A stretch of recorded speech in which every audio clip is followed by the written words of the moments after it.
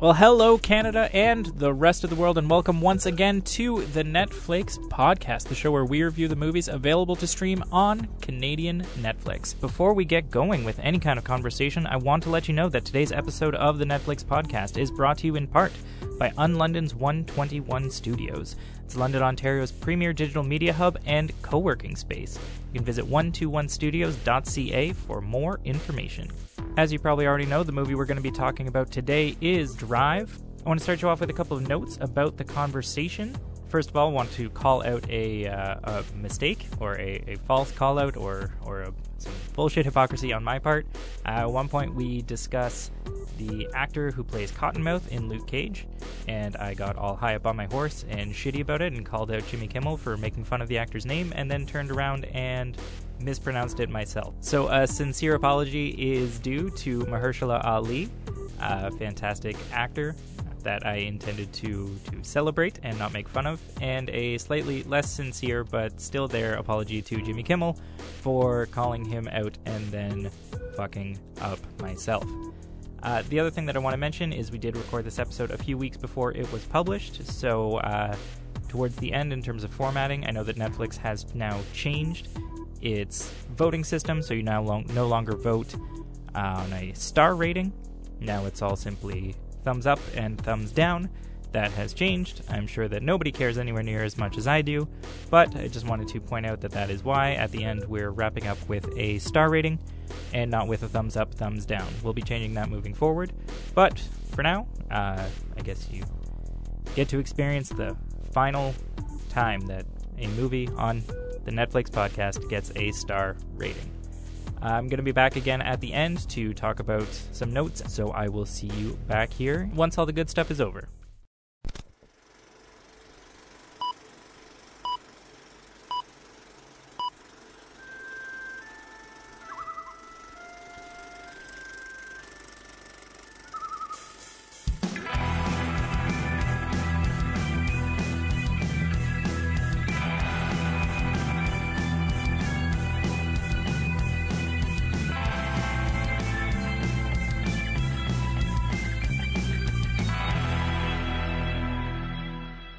I'm Dylan Clark Moore, and I'm here today with my illustrious co-host, Caroline Diezyn. How the hell are you, Caroline? I'm so glad to be back, Dylan. It's been a long time.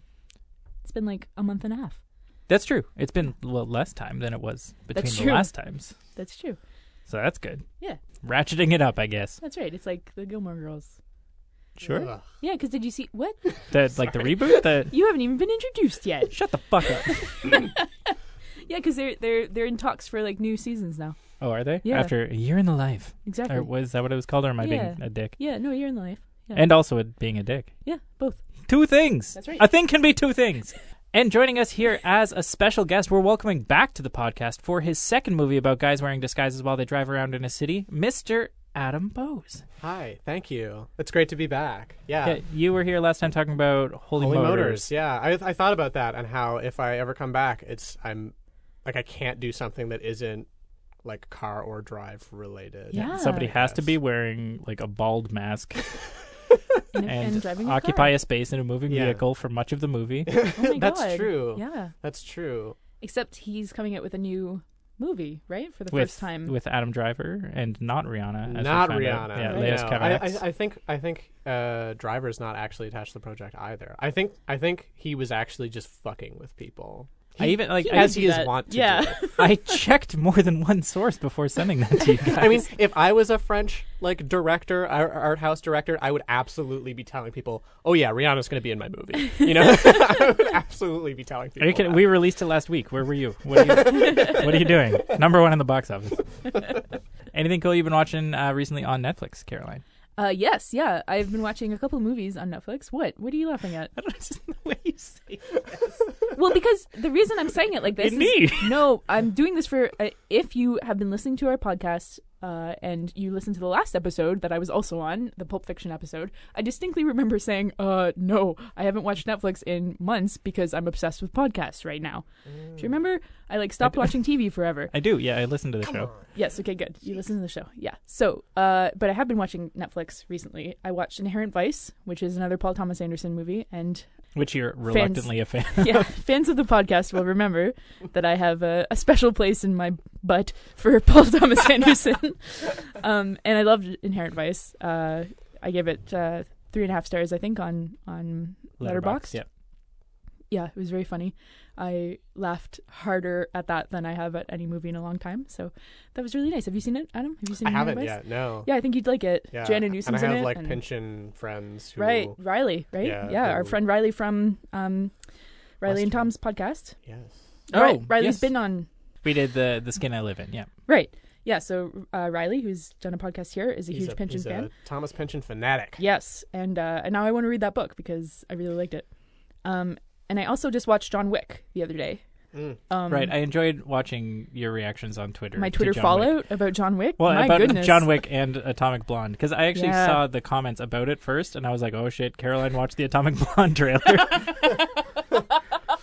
I'm so happy. My reputation precedes me. You were so mad. I was really mad. About like... I thought about something new to be mad about today, actually, about it. The one called the one about the man is called John Wick. The other one about the woman is called Atomic Blonde. Mm-hmm. I don't think her name is Miss Atomic Blonde. Like, are you fucking me? That's so stupid. Anyway, John Wick is such a phallic fucking name too. That's true. Yeah, I like it.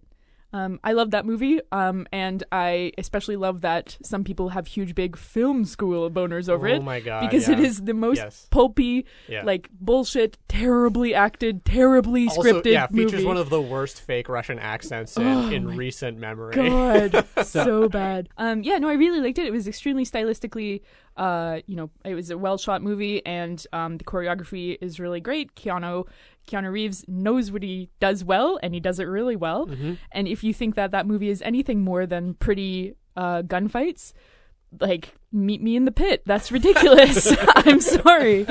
So you're finding that a lot of like bros are taking it really seriously? Yeah, man, you should check out some of these reviews on Letterboxd. Have you? I don't think we've ever talked about the masturbatory pseudo film school reviews that get published on Letterboxd. I'm talking like 3,000 words about John Wick, using words like, John Wick doesn't walk, he floats ruggedly through each scene.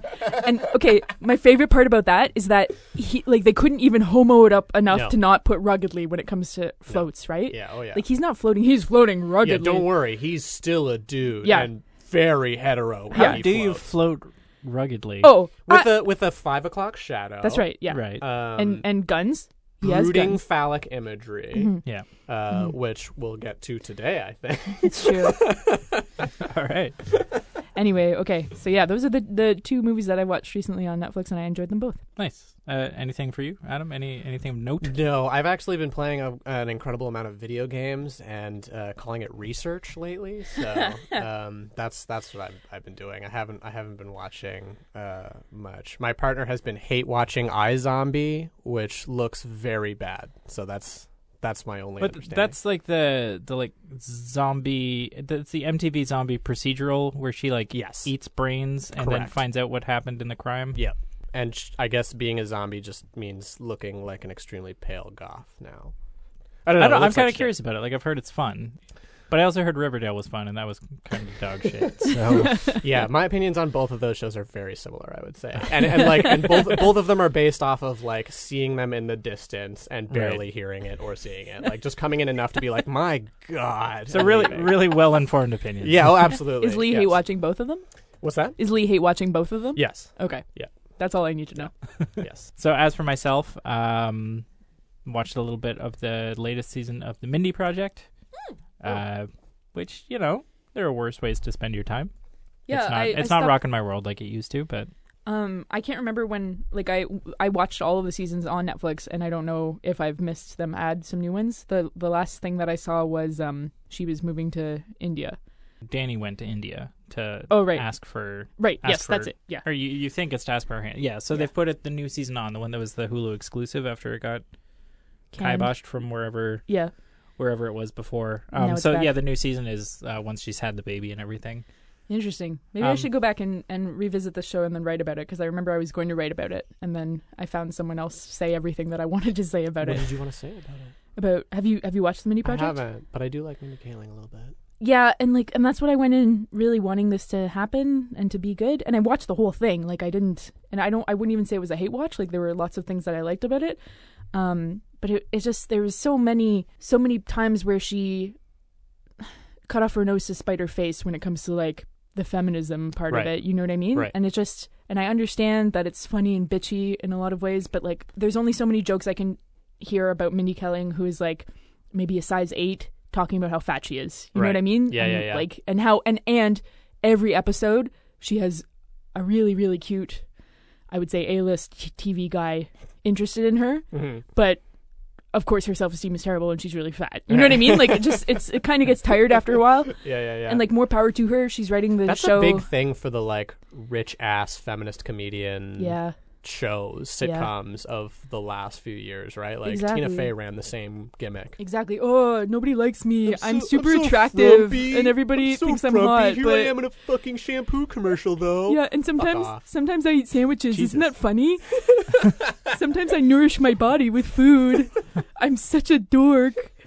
The other things I've been watching is the IT Crowd, which I'd kind of always avoided in the past, not intentionally. You really seem like someone who would like the IT Crowd. Yeah, and I've enjoyed it. Like Richard Ayoade's on that, right? Yeah, he's the best part. Funny. Yeah, we burned through it. We watched it. We liked it. I talked Irish a lot after watching it because that's just what I do. Now you can watch Calvary with Chris O'Dowd and have your life and be just horrible devastated. for a couple of weeks.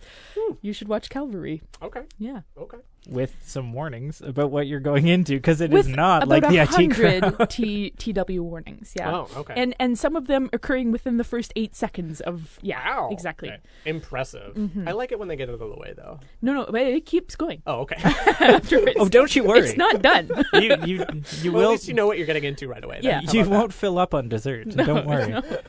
And the other thing is, I'm finally watching Luke Cage. I had been all ready with my day job to like write about Luke Cage, so I burned through seasons 1 and 2 of Daredevil and Jessica Jones in the span of like a month to catch up to it, and then I just got burned out and didn't watch Luke Cage until now. But I'm loving it. And is this your favorite of the 3? I don't know if it's my favorite of the 3, but there are definitely some things to love about it. My favorite thing from the Netflix Marvel universe is like the first 5 episodes of the 2nd season of Daredevil when you're like first getting into Punisher, because that's just like astounding, and it's raising like a whole lot of actual conversations about vigilante justice and whether or not it's okay to step outside of the bounds of the law in order to, create actual results and actually protect people. Plus, it's Shane from Walking Dead, right? Yeah, I have no attachment to Walking Dead at all. Well, that's unfortunate. But in the new show, or in Luke Cage, I shouldn't say the new show because Iron Fist is out and everybody's all pissy about it. Yeah. It looks like crap. Yeah. Luke Cage has a lot to love about it, specifically Copperhead with I don't want to fuck up his name, but Mahershala Ali. Is that how you say it? Sweet. Fuck you, so. Jimmy Kimmel. Yeah, and he's a darling in it, and I absolutely love that character. So nice. That's been a lot of fun. So yeah, that's what I've been watching. Now, as for the movie that we're here to talk about for this episode, I can't really say this week because fuck regular schedules. I have a life. That's right. The movie that we're here to talk about this week is from the year 2011 from director Nicholas Winding Refn. We are going to be talking about Drive. I looked up how to say it phonetically on Wikipedia. It's actually Wingding Refn. Yeah, when you sent it to me. I had like flashbacks to MS Paint of like switching things to Wingding to send people secret messages. Mm-hmm. Exactly. Okay, now, Caroline, for your favorite part of the whole fucking podcast. Oh, no. Your favorite part of the whole podcast. Oh, no. It's actually not... Okay, so this one's not bad. Okay. This is not bad. This is where we look at how Netflix describes the movies. Oh, okay. Right. I think actually it was... Holy Motors was not bad. Was Holy Motors one of the ones where they didn't have 2 because they were just because they were like, what the fuck? Yeah. Maybe. The second one is just, what the fuck? It's just accurate. 5 question marks. Ellipses question. So the way that Drive is described according to Netflix, first when you hover over it, it says, when a heist for a neighbor goes brutally wrong, a mysterious getaway driver reveals an unknowable fury. Okay. Yeah. I mean, it's not objectively untrue, but it's not a really good summary of what goes on. Fair enough. Okay. When you click on the movie, the description changes to a Hollywood stuntman and getaway driver is lured from his isolated life by a lovely neighbor until her violent husband is released from prison. See, now that's exactly what happens. Well, That's a perfect I mean, if summary. I want to be a friggin' wiener about it. That's why you're lured? here. Oh, that's right. I forgot that my card says professional wiener. Lured is a That's not a great why I word, spray right? painted Is that it. what you That's why I until. spray No, I painted was it. thinking until. Okay, sorry. Can you say it again? Where does this, until read come this in? again for me? Okay, I The might have second copied one. it wrong too. It was- Okay. No. but it says a Hollywood stuntman and getaway driver is lured from his isolated life by a lovely neighbor until her violent husband is released from prison. See, okay, well, violent, yeah, that's messed up because I think that's a complete opposite reading of what that character of whose standard is meant to represent. Mm-hmm. Well, at the very least, he's not depicted as being violent. Yes, I Like, would say it's- that's very true. Like, I wouldn't go so far as to say that it's the opposite because he hasn't done anything to say that he's like inherently pacifist. Well, or all we anything. get from him is regret for a crime which we don't know what it was, and then at most lightly posturing against a guy he knows who's been macking on his wife while he's been in jail, Right. and then being like, anyway, do your Yeah, thing. no, Well, we don't, and we also don't want to get too far into things before Fair enough. we. Of course, yes. So yeah, Anyway, but- I have issues with it, but I have issues with anything that has words in it. So. Right. Good. Welcome to the podcast. Well, I think that this is one case where if you were to see both, then you get a pretty good idea of what the movie is about. Yeah. Because like the one focuses more on the driver, the other one focuses more on like the plot, and then you kind of if you blend the two together, it's not an unreasonable Yeah. description of the movie. That's one of the least objectionable ones that I've seen. Yeah, Okay. the combination Or her. of heist movie and weird kind of sort of romance, yeah. that works. And I get where they're going for when they say unknowable fury, but it's also like Sure. he's not the Incredible Hulk. Like let's chill the fuck. Although I mean, he does. He's not afraid to escalate a situation. Also, I wouldn't say that that's unleashed. Like it happens earlier in the movie too. Yep, but we'll get absolutely. to that. Yep. So All right, the genres that this belongs to, according to Netflix, are action and adventure, action thrillers, crime action and adventure, and independent movies. And it only has one mood, and that is gritty. interesting. I was That's a thinking about mood? I was thinking about this the other day because John Wick is also gritty, and I was trying to understand what gritty means. If I had to guess, I mean, what really connects those two movies is its aestheticization of violence. Yes. Is similar. Yeah. And even its basic, cool-toned aesthetics in general. Yeah. Which focus, like the reference sort of neon noir style, is very much an attempt to glam up dirtiness. Mm-hmm. Oh, I love the phrase neon noir. I've never heard that before. That's a delicious. ref and original as far as I know. That is delicious. Yeah, Which- it's good. Los Angeles is just the perfect place. That's the only place you could do it, that. right? Yeah. Well, no, Except actually, Miami.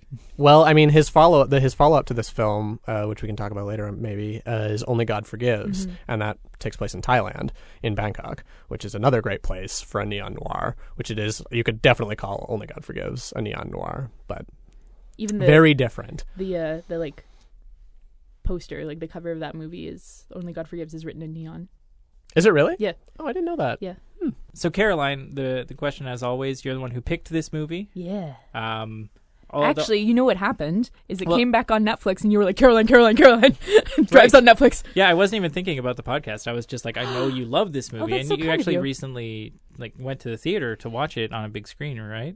Oh yeah, that totally happened. I didn't get super tired and go home because I was on campus for 14 hours and nobody wanted to come with me. Adam Oh yeah, Western. and everyone else flaked on me, and I was like, I can wait around 2 more hours. I don't remember and what I then was see a doing, midnight so I can't showing. even give you a good reason for why I didn't go. I was on campus from 8:30 a.m. to 10 p.m. and I would have to wait 2 more hours to see a movie alone. So, being a big fan of Drive, Yeah. I needed to point it out to you, and like immediately you were like, podcast. We need to podcast about this. I won't have much to say, but we need to podcast about this. Yeah, and I So- think that's wrong. I think I do have quite a bit to say. So sorry, what were you gonna ask? Go ahead. No, I was just gonna ask, so like what made you want to do Drive? Okay, so I watched Drive. It wasn't on Netflix when I watched it. My boyfriend lent me the DVD, and I was watching it, and it was like 20 minutes in, and I paused it, and I was texting him at the time, and I was like, okay, So I know it's only 20 minutes in, but if these trends continue, this is my new favorite movie. Oh, okay. Yeah, no, I knew very, very early that I fucking loved this movie, and it just got better after that. I was crazy about it. And then I remember watching it. It was one of the few movies that in recent years I've watched kind of over and over again for about like a month solid. I just kind of had it on in the background or just needed to see specific parts again. But I haven't seen it in quite a few months. So when I watched it for the podcast yesterday, it was really cool because it was like almost like watching it again for the first time, because the movie's plot is kind of so, well, you were just giving kind of like a synopsis of the plot. But none of that is what draws me to the movie. Do you know what I mean? Like, the plot is almost interstitial to everything else that I love about this movie. So watching it 100 times doesn't make a difference. Like, Drive was a thing, right? As I was kind of like entering into, movie consciousness and trying to take myself seriously as a guy who talks about movies and everything. Like, other than the fact that it had Ryan Gosling in it, I had not heard of it. Oh, okay, because it had been sitting on my list, like on my Netflix list for a while, and I remember the first time I watched it that I was just like, I have to like this movie. Like, I was so distanced from whether or not I actually did enjoy it because I felt this immense peer pressure to like it because I knew that I had to. So it was cool to come back to it and to watch it again to be like, oh, I do actually really like this movie. Because I think something I've become so aware of, just I think over the last talking about Pulp Fiction, talking about like these cool movies, it's just like how susceptible I am to peer pressure and just like, well, other people gave this like really high rating, so like what am I missing? Like, and like feeling like there's something wrong with me if I don't get it. But it was cool to, like, as I kind of come back a little bit more mature and realize that, okay, yeah, this is great. Yeah, that's good. What's your, have you seen it a lot, Adam? I've seen it a bunch of times. I'm actually, I think the first Refn movie I saw was Valhalla Rising with Mads Mikkelsen, who's my boyfriend. And if anyone asks, he's definitely my boyfriend. So, but despite what he might tell you, despite what he and his wife he's kind of kooky. Yeah, he's kooky. Exactly. That's the kind of. Oh, that Mads. Yeah. Oh, Mads. It's a joke we have. Yeah. And I really loved Valhalla Rising, and so I dug into Refn's sort of filmography a little bit. Yeah, and like it was kind of around. It was shortly after Drive had come out, and my brother was raving about it, I think, and he said it's the guy who did Valhalla Rising, because at the time I was like, Ryan Gosling, like, come on, you gotta be fucking kidding me. Well, and also I think it was marketed as kind of like a heist movie. I don't remember ever seeing marketing for yeah, it. so I mean, part of the problem with it, and a woman actually sued about this, was because this was originally, like, the trailer was presented as if this was like a Fast and Furious movie. Right. And somebody actually like went to it expecting that and was like, the fuck did you just show me? And like, sued. This is, oh my and God. sued about it. And I assume she didn't win. I can look into it further, but yeah, just God bless overly litigious people, right? Well, I mean, that's the kind of thing that happens, right? Sometimes when marketers, like, their job is to get your butt in the seat, right? And the same trick thing that one. Yeah, exactly. Yeah, that's not a suable offense. Like, yeah. Well, I mean, the same thing happened with Fight Club, right? Like, trailers and promotion for Fight Club were put on, like, UFC broadcasts, for instance, being like, check out these dudes fighting shirtless. Right, like, and then obviously that's 10% not what of the movie. right. So then people were like, why do I feel bad about myself all of a sudden? What are you doing here? You made me think. Right. How dare you? So they didn't think too long. No, don't worry. Yeah. So, I mean, yeah, it's interesting that it, is presented in this way, especially because probably, I mean, to get enough action footage to show off this movie, to make it look like a Fast and Furious, right. You have to give away like 75% of the... Also, yeah, a lot of it definitely not safe for trailers when it comes to the action. Yeah, like, absolutely. You actually have a very small pool of how much you can draw on. Cool. So might as well start with the top billed character, the one with no name, the driver, or I guess driver, not the. Yeah. No articles allowed. So really? Driver as. Why no articles? Just on IMDb, he's listed as driver. In the credits of the movie, he's credited as driver. Oh, true, yeah. Okay. Which is why IMDb has it, I guess. As played by Ryan Reynolds. No, not Ryan Reynolds. At all. What the fuck did I just do? Sorry. Podcast over. My Canadian citizenship has been revoked. There are 2 Canadian Ryans, and you need to keep them straight at all times. Or I need to keep them not straight at all times. And, in my mind, they are never straight. As a driver, as played by Ryan Gosling. Who's from London, Ontario? Is he from London, or is he from like the outskirts and people just say London? No, he lived in a easier? bunch of places, and London is one of them. Yeah, and no, that's like for anybody listening. We're recording this in London. That's why we're freaking out about this right now. No, because he lived like down the street from my friends, my friend when they were growing up, and his older brother was friends with Ryan Gosling. Oh, okay. Right they on. lived in Oak Ridge. Right on. Which is down the road. So with the character of Trevor, I mean, there's, I think very intentionally, he's kind of a throwback to kind of classic masculine silent characters like the Man with No Name from the classic westerns and whatnot. And I guess I'm curious, like how do we feel about a whole movie based around this guy and how Ryan Gosling did in fulfilling this role? So I read that Ryan Gosling was instrumental with actually paring down the role speaking part, and that the original script had him talking a lot more, and that he was the one who said, this guy doesn't talk. This is, this guy's the strong silent type, and he would never say any of these things. And so he actually slashed the script. It's very typical of Refn's procedure, actually, to start with a screenplay, which is a lot longer than it ends up being, and it's always with working very closely with the actors. Like the people who the main cast of Drive literally lived with Refn when they were filming this thing. Yeah. Well, at least Karen Mulligan did. I'm not sure if the rest of them did. I think Ryan did too, because the screenwriter did. Hosseina, I can't remember his name. Hosseina Mini, I think. Because they drove around. They drove around the hills a lot to actually get used to Los Angeles. Yeah. And to find locations. Right, yeah. Yeah. So, I mean, like, to bring up the other Refn movie that I mentioned, Valhalla Rising, the main character in that is literally mute. So interesting. Yeah. Okay, so and this will become more obvious, I think, as the podcast progresses, but I do not have the highest respect for Refn coming out of this movie. And I know that might sound counterintuitive, considering it's literally one of my favorite movies on Letterboxd. I love this movie, and I love how it looks. Like, I'm not just talking about how I like the script and that I like the acting. I love how it looks, so I obviously like the directing. But there are a lot of things that I've heard about that he fucked up on, that we'll get to, I'm sure. But when it comes to that story about Ryan being like, no, I think the character would be much better this way, in my mind, that was just more of kind of like ammo against Refn not being the best. Right. Film. I would say it's actually very indicative of Refn and his work. So like he goes in knowing that we are going to par this down, type of thing? Definitely. Okay, cool. Yeah. So you think that speaks to him, not against him? I would say so, yeah. All right. Yeah. Now what about the racism? Got nothing on that. Okay. Is that a thing? Yeah, did you not? Okay. Okay, sorry, no, go ahead. So Carey Mulligan's character, so this was a book, right? It was based on a book. Yes. That I have not read, but I would like to, though I'm not entirely sure. It's very different is my understanding. I haven't read it either. But okay, and I don't entirely know how you can write a car chase scene for it to be very exciting. I've never really read a car chase scene. The closest I can get to is that scene in Great Gatsby, spoiler, but like... I think it's safe to spoil Great Gatsby at this point. All right, it's good.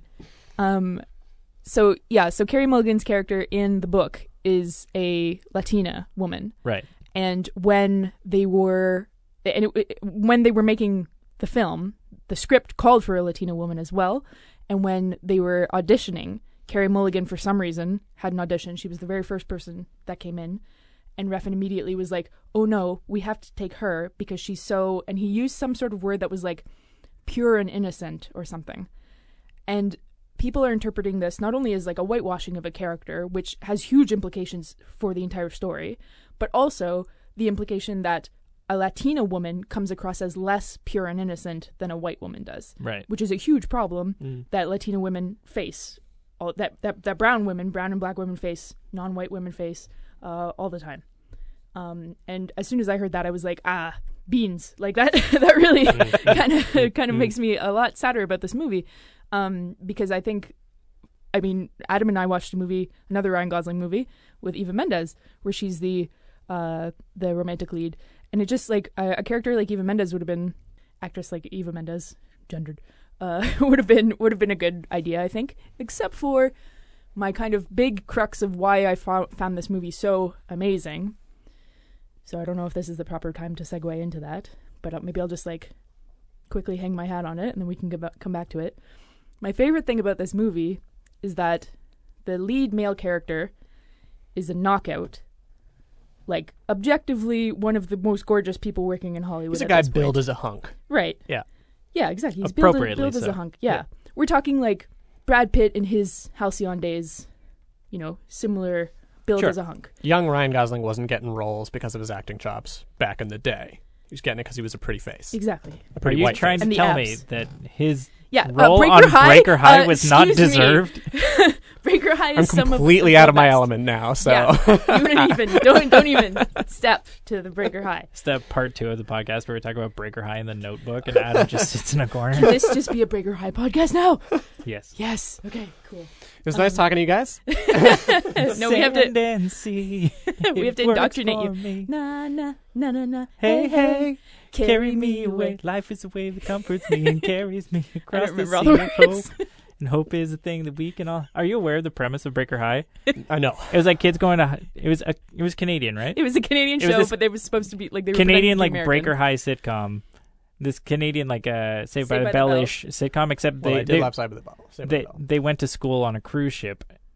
Which I don't know. Did we ever see them like go to port anywhere? Yeah, they did. So they went to port, but it was like very obviously always a soundstage. Like it was like the most like claustrophobic. Right. So they would stop in different places. Why were they on the boat in the first place? So because they were learning it was a multicultural high school, so that they would go around the world learning about new cultures, and then they would go and like actually experience that culture. Okay. And it was actually like except I feel like their culture always involved like getting a lei around their waist and wearing like skirts with flowers on. There was always like whatever culture they were at, there was an interested romantic party from the group of 7 guys and girls, right?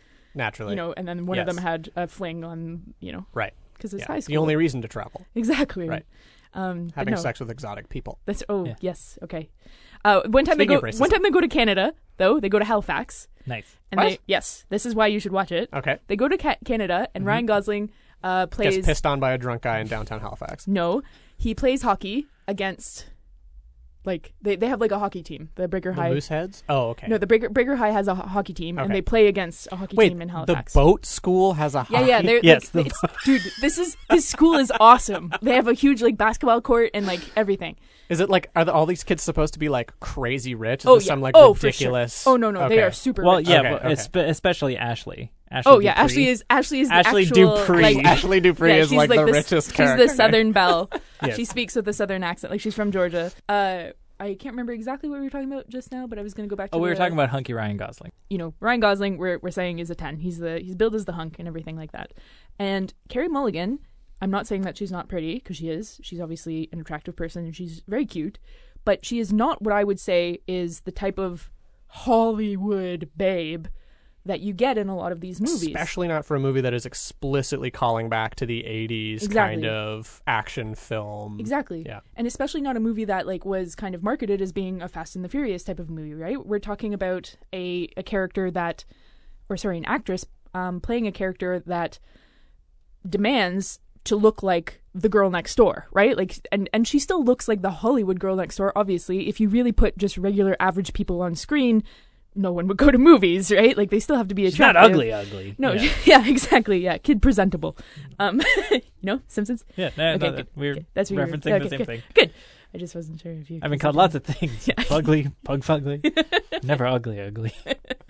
Yeah, and so the idea that this is a movie that has just like this knockout lead dude who is not, first of all, is not opposite a knockout lead woman. Is not opposite a woman who is like super sexualized. Their relationship isn't sexualized. There's only that one kiss in the entire thing, which is probably not real. Whoa. What? Okay. Did I just blow your mind? Stick a pin in that for a second. Yeah. And also fuck you because fuck you. No. Okay. Okay. We'll come back to that. Yeah, we'll come back to that. You just little bitch. I am really angry now. Maybe we should go immediately to that. Anyway, what I was going to say is that I just that was one of the things that stood out to me about this movie immediately is that it's especially if we're going to call it a fairy tale, which I think is the perfect descriptor for this movie. It's a fairy tale, but it's a fairy tale that operates in almost the opposite of what you would expect. It's got this gorgeous lead dude who is exactly what you were saying. He's the strong, sensitive type, but he's still really complicated in a way that these heroes, at least in the ones that you invoked, Westerns are usually kind of cut and dried moral, the moral compass pointing to good when it comes to this is the hero. For the driver, it's not the same. You don't think so? I would say that he's pretty clearly like, he's a man with a code. He just doesn't like to talk about it. And like he's willing to get his hands dirty to get the job done. But like as soon as why is he getting the what is the job that needs to be done? Well, he's protecting.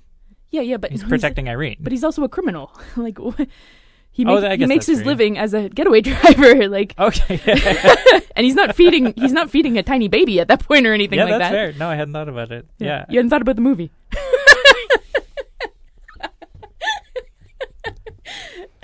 Well, apparently the movie exists in the driver's head, according to Adam. So maybe I didn't think about the movie either. I guess I was coming at it from a place of, he does the best job that he can to focus entirely on what he does and to not get muddied up with the circumstances of why he's doing it. He's like, I will drive you from point A to point B. What you do with that time is up to you. So he's true neutral. I could not disagree with all of this anymore. Okay. What I was saying too? I need to... Well, no. I think, in the sense that I disagree with it, in the sense that I think you're both right, in that the driver is... So yeah, we know he's got a shady past. We know that criminality is something he does not shy from. He's a scorpion, right? So he's got the stinger, and he stings. He lives in L.A., and his other job is as a stunt driver, right? He lives in proximity. He lives a life in proximity to Hollywood, and this is constantly gestured to throughout the movie, even right down to Bernie Rose mentioning that he used to be an action movie producer in the 80s, yeah. Right? And Bernie Rose is actually the character that the driver is kind of connected to, I would say, more than almost any other in a sense. And you get that from the scene where they meet after he drives around the track. And Bernie Rose extends his hand for a handshake. And the driver doesn't. I'm going to say the driver just because I like articles. Yeah, of course. We're just going to say driver. And the driver... he's got his right hand clear. He's already taken the glove off, but he hesitates for a long time, as he always friggin' does, and says, "My hands are dirty." And Bernie Rose responds, "So are mine." Right? So an obvious reference to the fact that these two characters are baddies, right? Like these are men willing to kill, essentially, is what it comes down to. And there was an interview that I read with Gosling where he said that his understanding of the driver is a character who tries to essentially live himself as an amalgamation of all these action heroes, this Hollywood myth of the strong silent type. So the man with no name, that's there, right? But I also think because again, what his passion is cars, right? Muscle cars, and specifically, he drives a 63 Chevelle, a Chevrolet. People will call it a Malibu. They're wrong. The Malibu is the kind of Chevelle that it was. Okay, so just which is another really interesting gesture, I think, because the Chevelle is a car that came out in '63, so just after the muscle car period was dead, basically, or died, essentially, because there was an oil crisis, a bunch of other stuff. So even the car he drives is a gesture to a kind of nostalgia, right? Where it's like, I'm the muscle car driving, more of a James Dean type figure, I would say, right? Like kind of rebel without a cause type thing, which also brings into what I think you're both kind of talking about with the fact that he is a character with depth, right? He's a character with complexity and stuff. And even in the simplicity that you're saying, Dylan, I think that he has these principles, right? He's still nevertheless kind of harried, right? As the movie enters into its like second and third acts, he's looking like hell. He doesn't, he's constantly drenched in sweat. His beautiful hair is getting all a little bit his white satin jacket is all stained. Exactly, yeah.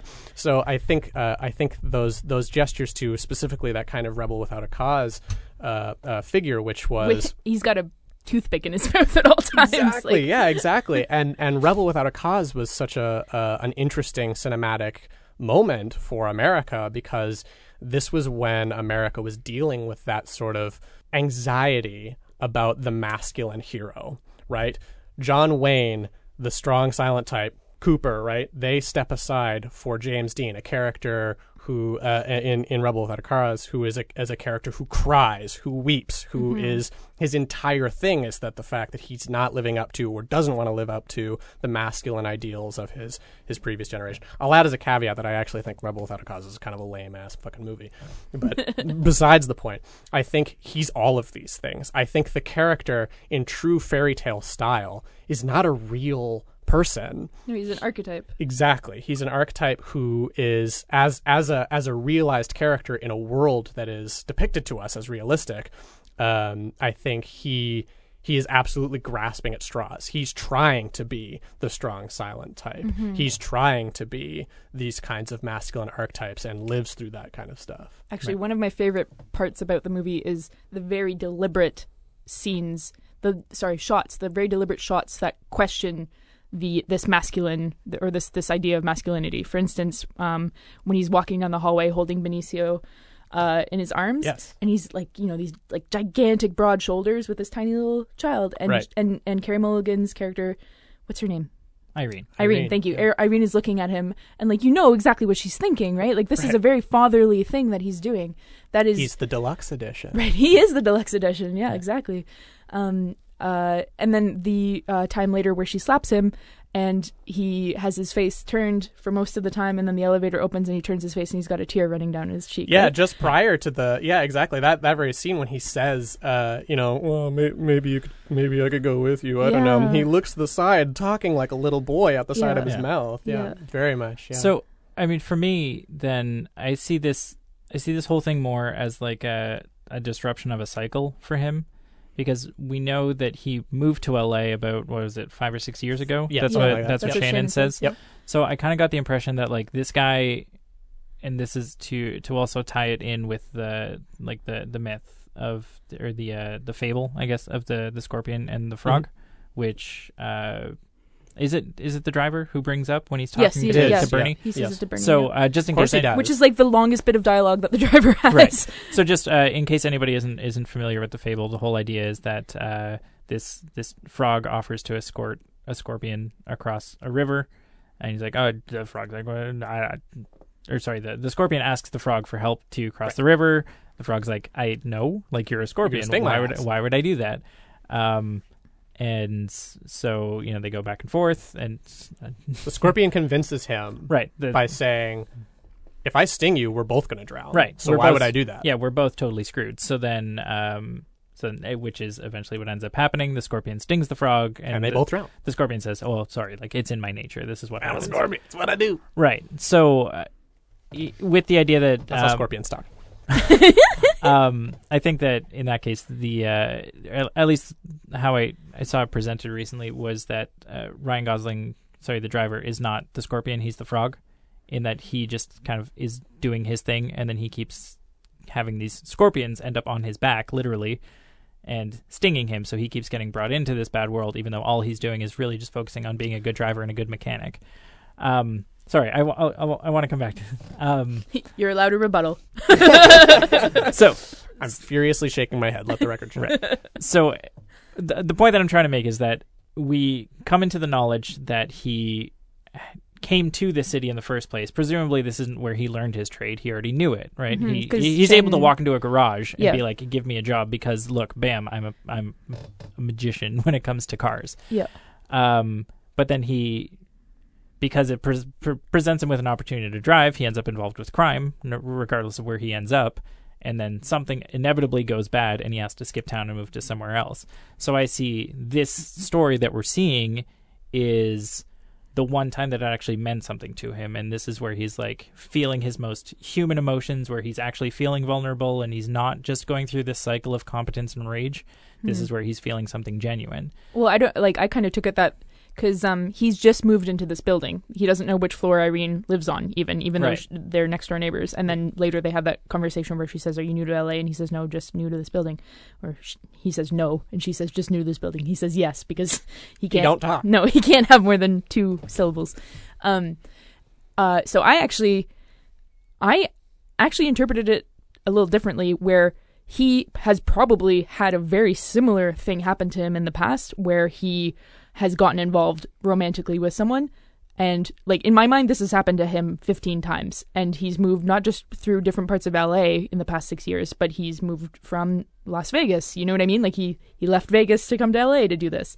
And I think that he has kind of been repeating this cycle where he comes so close to having this domestic life that he's obviously interested in having, which is an interesting thing for this movie to be doing.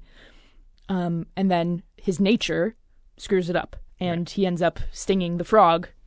In this case, Irene's the frog. And so he stings her and they both go down. Right. Their relationship's over. Yeah. So I guess it's not dissimilar because we're both seeing a cycle. I'm just seeing this current iteration of the cycle as being more remarkable, that this is like the one that he's going to remember, and that everything else has been about, like I said, kind of crime and competence and rage. But I don't know, but nothing. What are you basing that on though? Like just because he doesn't? Because I mean the one line of dialogue that, you know, we don't know him to lie. Like he's very careful with what he says. Yeah. So then when he says you're the best thing that ever happened you're the best to me. thing that's ever happened to me. Right.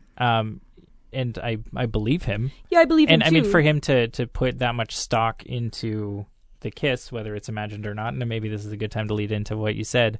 You know, like he, at the very least, you know, with the dimming of the lights and everything, he creates this moment for himself where he's like, this is what it's all worth it. Yeah. For. No, and I believe that too. I believe that this is the best thing, but I don't believe that this is the very first time he's ever been in love or anything like that. Do you know what I mean? Like I don't think and the reason I'm saying that is because a fairy tale would have you believe that. You know what I mean? A fairy tale is based on the idea that you have never met, you know, this is the one person that changes your life and you end up happily ever after. Right. And then this movie turns it around. Where do you get the sense of cycles then? Why do I get the sense of cycles? Basically just because we have so little information to go on that I'm imagining that it could be as open-ended as possible. And that one of the things that I find really interesting is that when during the opening credits, he comes into his apartment, it's like black and barren, he puts down his thing and then he leaves. He has absolutely nothing tying him to any sort of home. Right. And I have no idea how many times he's even moved around. And I love movies that are set in LA because I've spent a little bit of time in LA and I love to like try and figure out where they are and everything like that. Mm-hmm. And he's close enough to Reseda Boulevard where he works in order for him to tell Carrie or Irene, and she knows immediately, okay, it's the one on Reseda. I know that. And LA is big enough that you must be quite close to that to understand. Yeah. Like there has to be tens of thousands of garages in LA if Grand Theft Auto has taught me anything.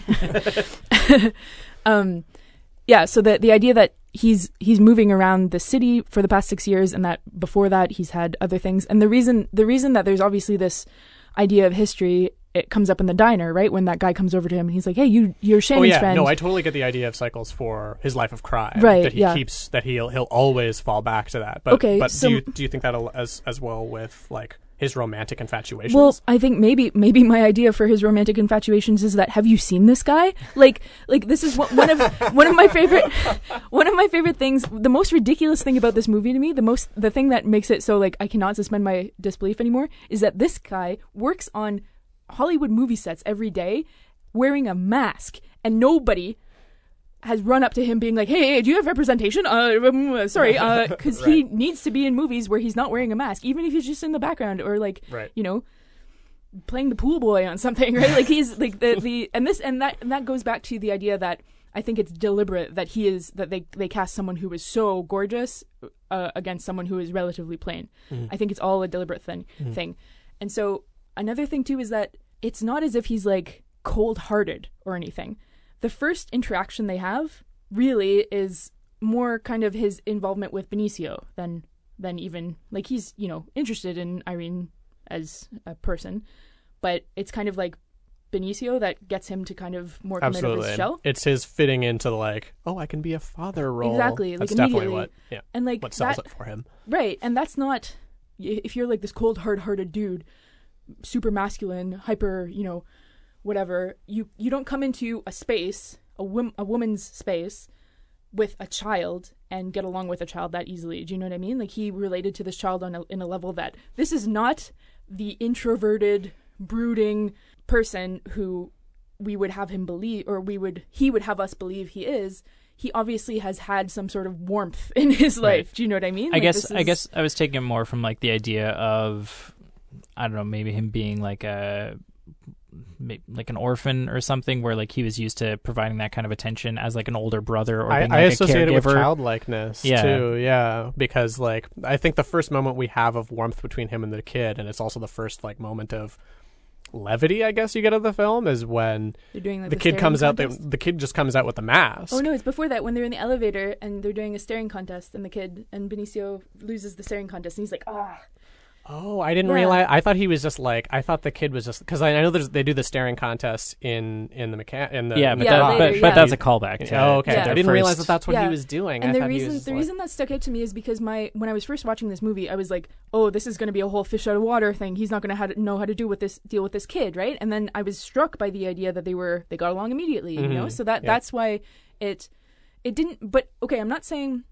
I guess I don't think either of these interpretations work against each other at all. I'm not necessarily saying that he's like been in love with other people, and I'm not even saying that he's been hetero up to this point. Like I have no idea. He's a man of passion, secret passion. Right, like he can relate to people on a level that his silence belies. Do you know what I mean? Yeah. Like we even if the only people that he's related with before have been children, that is still more significant than what we would think from this man who literally stomps a guy out in an elevator and says basically nothing. Well, right? it could also be a question of he has this very clear talent for machinery, and that's put him into the two, I guess, industries that have been most able to make use out of that are Hollywood and crime.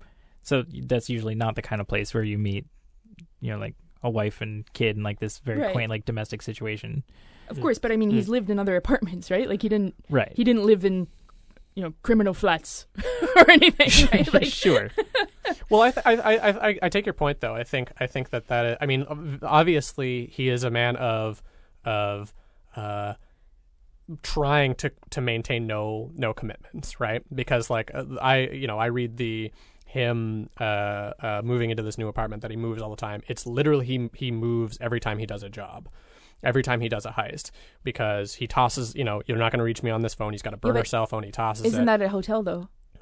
Wasn't that a hotel? Probably. Yeah. Probably. I think he goes to a hotel when he's doing a heist and starts from there. Yeah, I got the impression that it was probably he moves whenever something goes wrong, that he's potentially compromised, and he's like, okay, now let's pick up. Let's move on to the next. Too. I'm thinking that too. Is that like, and that's exactly what happens at the end of this movie, right? Where he's like, well, can't save face around here anymore. Oh my God. He's not dead. Keep doing this. He's dead. Worst. He's dead. He's not dead. He's dead, and they didn't have a kiss.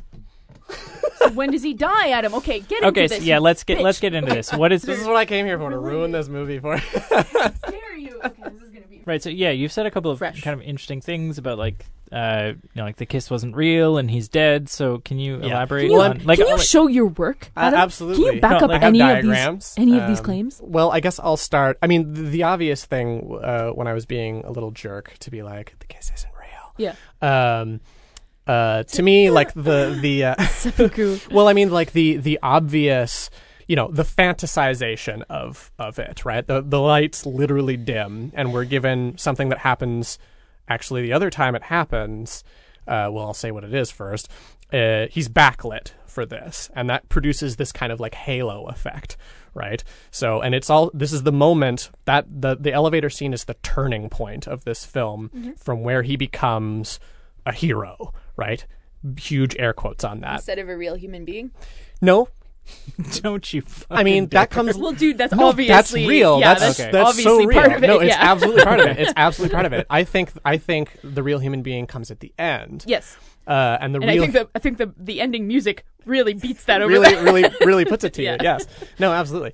There's a lot of really obvious music choices. I think Under Your Spell, Desire's Under Your Spell, for the party sequence when first it's diegetic party music and you hear it through Gosling's wall, and then we get her obviously thinking about him, and then the music is no longer diegetic. It's playing for Gosling as well. They're both under each other's spell, right? You've got these obvious kind of cues, romantic cues, fairy tale cues, and the haloing of Gosling in the elevator is mirrored at the diner scene, or the restaurant scene at the end when he's talking to Bernie Rose, and you have that same kind of backlit effect where he has this sort of halo thing. No, he's not talking to Bernie at the diner.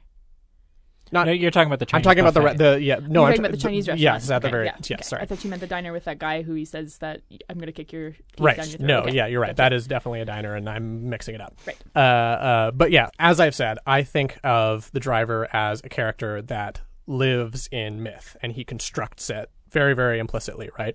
The fact that he wears the mask, like he's not hiding his identity from anyone anymore. He has all of these people are after him. Wearing the mask is not going to protect him in any way, shape, or form. He puts it on because it's the double mask that he wears for the leading man. That's what Shannon says. He's like, you're doubling for a leading man. You know, this is a big deal. You're not some day player, right? Yeah. What really bald leading man is in Hollywood that needs him to wear that mask? Bruce Willis. I guess he really Vin Diesel. Okay. Sorry. Yeah, literally. I mean, like bald action dudes, not that rare. Okay. Yeah. Fair enough. By the way, on my this most recent rewatch, I noticed that when he goes in to get that mask that he ends up wearing when he kills Nino, he passes by a bunch of masks that are made up to look like women, and I wanted so badly for him to take one of those instead, because it wouldn't have mattered. Like you said, he's not trying to conceal his identity. But it does matter because he's doing this because now he's throwing himself into the violent, avenging angel of Hollywood myth, Of right? course, no, it would have changed the movie entirely. The women one, but it would have been very cool. Absolutely. So, fun fact with those masks, the women's masks, those are actually the prosthetics that they used for the Blanche scene from before of her like head. Yeah, because blown like the hell up. you can see like the heads are actually in like various stages of like. Oh my god, like that's really cool. Yeah. So those are actually props from the movie. Wait, why would they need to have different versions of that if it was just a scene of a shotgun exploding? Because you get like different shots of like. It is done in a single shot, but like it, I believe from what I understand is that like those are the actual props from Blanche's death scene. I did notice that they were all like. They were in like progressive states of like head explosion. Head trauma, at the very least. It's a reference to it, if not the actual prop. Yeah, I think it's well, probably. I'm pretty sure the director filming the movie that he's doing the stunt on is Refn as well. So there's a lot of like Drive placing itself in this what is essentially a kind of inversion of the fairy tale that is the Hollywood action hero myth. Right. So at what point though I get that this. No, I just you could why is the kiss not real? Yeah, so yeah, exactly. So just the dimming light. That's bullshit. And I'll tell you why it's bullshit. Because this entire movie is from the driver's perspective, right? We are always watching things like when he's walking down the hall, we are watching. It's like we're in first person shooter. We're not always in his perspective though. Sorry, I don't. Obviously, sometimes we see him face on. I'm not saying that. No. I mean, like we get stuff that we get plenty of scenes. Well, yeah, like he doesn't see. Outside. Yes, of course. But what I'm saying is that the emotion of the movie, it follows his emotion. So when things are going poorly for him, the emotion of the movie is a lot more rushed, a lot more suspenseful. Mm-hmm. When things are going nicely for him, he looks better, and he's, you know what I mean? Like the movie, mood of the movie is reflected in the driver, which would mean entirely to me that a movie that is this stylized and this pretty would do things like when you dim the lights when he's kiss, thinking about when you kiss the her. woman that you love, not thinking about kissing her. Like when you kiss the woman that you're in love with for the very first time, knowing that it's probably the last time or that it could be the last time. I'll give one other little thing. All right. The even just like if in your own mind the world seems to stop type of thing. That's what it is, and like I mean it goes. And in we slow get motion. that before. Yeah, but wait. We get the slow motion before too. But I know it goes in slow motion. That doesn't mean that in real life it's going in slow motion, Adam. That means no. Right. So I've watched movies before. I'm not sure. I'm not sure if you. But so why have we talked before? But so why the lights dimming? Why would that signal that something is wrong or that something is not real? Are you being cute when you're saying that, or like do you honestly believe that like this is like at this point he's entered into like this is fantasy, not reality for him? I don't. I'm being a little bit cute because to me it doesn't make a difference whether he does or doesn't. And you just want to rile me up a little bit. I mean, but essentially, what I'm getting at is, and I mean, again, you mentioned the slowdown. The only other times we get slowdown is when we have a literal moment of adrenaline dump, right? So like her head gets blown off, and he's like, oh shit, now I have to try and kill these two guys kind of thing, right? We get these slowdowns for his moments of, it's slow motion is always his interiority. So what you said about like the movie attaching itself to his perspective in very, very distinct ways, I think is very, very true. I will say there's 2 close-ups on Christina Hendricks specifically where it's being slow mode when they're on the car chase, which is still like attached to him. It's still what I'm saying is the mood, but it's her experiencing the slowdown. Sure, I mean, it's not uncommon though to show like hyper competence and like spatial awareness by slowing things down. Of course, I mean that's the easiest way. It's literally what happens to a human brain when you get a bunch of adrenaline. Which is what I'm saying about the kiss. Yeah. Right. So slow motion as a thing that indicates his state. That's in the movie. That's established.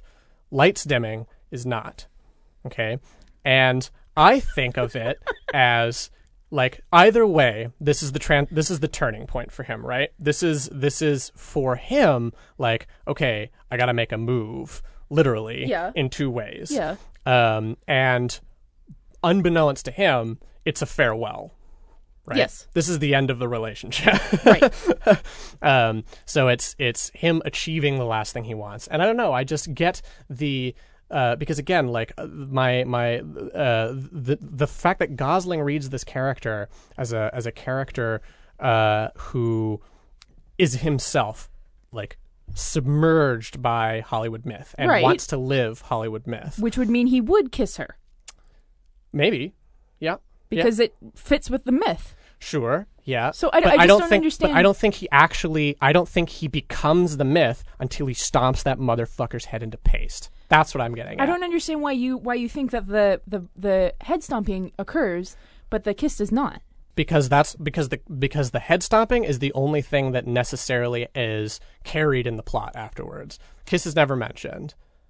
Right? In any, I mean, like not that it would have to be like, remember that time you kissed me? Well, because it's a farewell kiss, right? Like it's, as far as he's concerned, this could very well be the last opportunity that he ever has. Right, which if anything is like the perfect thing to fulfill the movie myth in his mind, right? Like it's got to be like one of those like Gone with the Wind type of like, this is the last possible chance. Yeah. Yeah. I just don't understand why one would be true and the other one wouldn't in that case. Like, what do you think he does? He just like sitting there thinking about it for a couple seconds and then he stomps. I think he moves her back. I think he moves her into the corner and then moves her aside. That's so weird. In either case, it doesn't make a difference to me. I will agree that that's the one time where, like, for the most part, we have a stylization that's put into our lens that is unlike the rest of it. It's explicitly different from other places, and I think that it's not unreasonable to ask the question whether or not it's done to completely like to highlight and emphasize, because like the dimming like lights the either importance way of the are moment in his for head, him. right? Whether he kisses her or not, it's the lights didn't dim, right? Yeah, of course. That's in his head. Yeah, which like literally has happened to me in a romantic situation. No, I'm not trying to be cute. Like, I'm saying that this is like a thing that like emotions will do to you. Okay. Time will slow down. Right. Like white noise, all the noise turns to white. You know what I mean? Like, this is like a very regular thing that happens to people when they're experiencing heightened emotions. It used to happen to me while I was playing sports. Like, this is not a... It'll probably also happen to you when you're going, I'm going to stomp this guy's head into paste. Yeah, of course. Yeah, definitely. And it was... So it's like a... Yeah. So I mean, I'm not... Again, yeah. So I am being cute. It is like a Schrodinger's cat thing for me where it doesn't make a difference to me in the same sense that whether he lives or dies at the end. See, no, that I can be... Okay, so because there's a lot of more weird stuff attached. Right, exactly. To the I can entertain that part at the end, and in fact, I mean, the idea that this might be all in purgatory for him or something, and that this is literally his existence is moving from one place to another, falling in love with people, and then having to leave, hurting them, which I think is the scorpion. It's in his nature to hurt someone. Yes. And Irene is the toad, or sorry, the frog. Toads don't swim. And so it's in his nature, and he, like Sisyphus, is damned to do this for all eternity. He will never be happy. Which, I mean, I think that's much more, whether or not he's dead, like you said, doesn't really matter to me. I think that's actually what's happening. Yeah, it's a completely minor point. I didn't mean to let... No, I know. I just got intense about it because it's one of the only points of kind of like, and I'm not into like romantic movies or anything. Well, I guess that's the thing. Yeah, is that like for every other thing, I think it subverts what you would expect for the romantic arc. This is the only time where it feeds into it. It feeds into it completely, and it does this light dimming thing that is at every other point the techniques are associated with violence or his self for sure glorification as this. But I think that juxtaposition heightening the violence that happens immediately afterwards, right. and then the really amazing reaction right. that Irene's character has. I think that Irene's reaction to what happens is made much more important based on the fact that they just had that kiss. Right. Because just because she slaps him beforehand, just because she's very sad about Standard and she's confused, does not mean she does not have feelings for this guy anymore. Right, Obviously right. she does, right? Fair enough. Yeah. And she not only has to deal with the fact that, she's just been kissed by this guy, but she's also, an accessory to murder?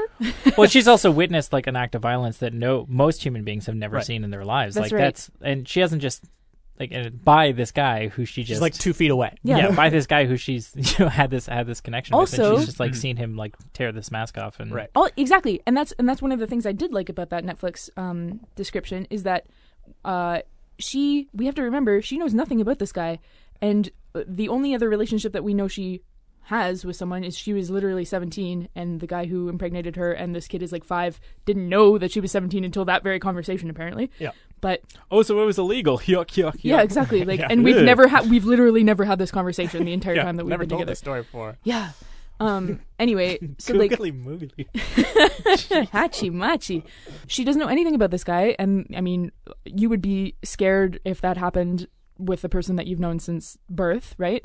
But like the fact that the driver leaves afterwards and calls her up and says, I'm not, which I'm interested to know if you guys think is that a machine message that she's listening to? I got the impression it was a message. Yeah, and I thought so too because she just moves the phone or whatever. Yeah. But yeah, the fact that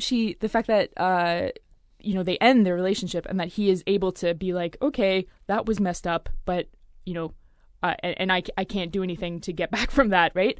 That speaks to a certain level of understanding of his own character that these kind of mythic figures that he's calling back to wouldn't have. Do you know what I mean? Like I would much sooner. I kissed the girl. I stomped the head. I kissed the girl again. Exactly. Yeah. Like now right. the girl belongs to me, right. and now I am going to protect her forever. Right. But I thought it was kind of interesting in this kind of, and another thing I fucking love about movies set in LA is that LA is such a great place to set a movie of ambiguous year. You know what I mean? Like you are not entirely sure what year it is because parts of LA have looked the same for the past 40 years, right? Like this is so, and I mean, this movie has a lot of. It's about nostalgia. It's about nostalgia, exactly. It has a lot of. So is LA. Exactly, and LA is a very nostalgic place, which is one of the reasons I love it so much, probably. But. So the idea that this is a woman who has been able to kind of make a decision and also cut him out of her life and be safe, I think was a really interesting part too. Absolutely. I did not see it coming that he was going to be like, okay, I'm going to leave your life because I know that I am a Scorpion and cannot, it's in my nature. And for her to kind of be like, okay, good, maybe I can start fresh now after all this craziness. She doesn't. Though the choice is sort of made for her as well. Well, he leaves because I think, like you said, he recognizes that like because of who he is and what he keeps getting involved in. That and then she goes and knocks on his door. She goes and knocks on his door. Like she tries to reach out again. That's not necessarily like let's hook up now. Exactly. It's like, are you alive, motherfucker? Exactly, and that's exactly what I think this is. Because if she was, and what I'm not even saying that this is like, I'm talking about meta in a meta way.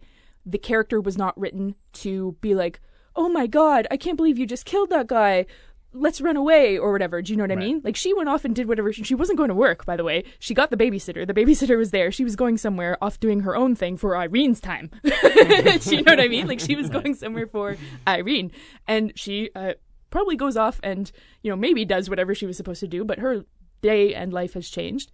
And she does not, the character is not. Day. Yeah, it's a really bad day. It's a bad fucking day. And that's what I'm saying is like most characters written in a movie like this would not have had that kind of independence afterwards. Attached to that hero. No, absolutely. Exactly. I agree with Right, you. but I think that also like in most fairy tales, like even in like a James Bond movie, which I've watched a lot of recently. Yeah, you have, yeah. But because I got the Blu-ray set, right? Yeah.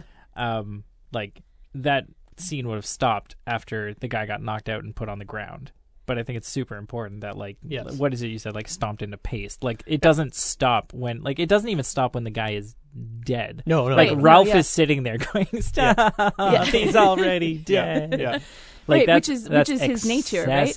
Like that's the thing that turns it. It's the whole in what makes this movie a study of this kind of archetype, this Hollywood action hero archetype, where it's just like no, this is about barbarity, right. really. And which, like, if I can be even more kind of reading into her character as like when it comes from a feminist angle, these are the types of things where it's like, I will protect you, I will never get mad at you, I will blah blah blah blah blah. Then, like, given the opportunity, I will not only kill this guy, but I will make it so that his dental records are unidentifiable. You know what I mean? Like, right. These are the types of things that women have to look out for as being, okay, if you need to go that far for this, sign. Yeah, exactly. These are red flags, right?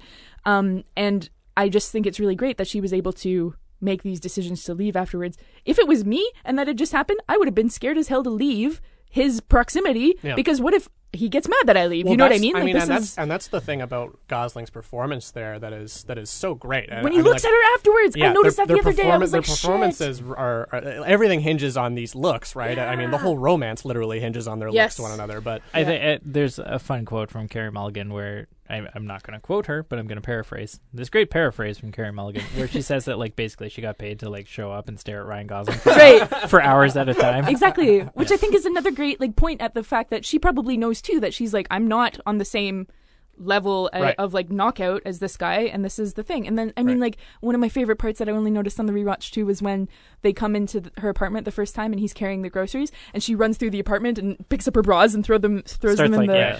And because, like, that's totally, like, I mean, obviously you would only do that if you're sexually attracted to this person. If it's literally someone who's just helping you with groceries, it doesn't fucking matter what your apartment looks like. Right. Yeah.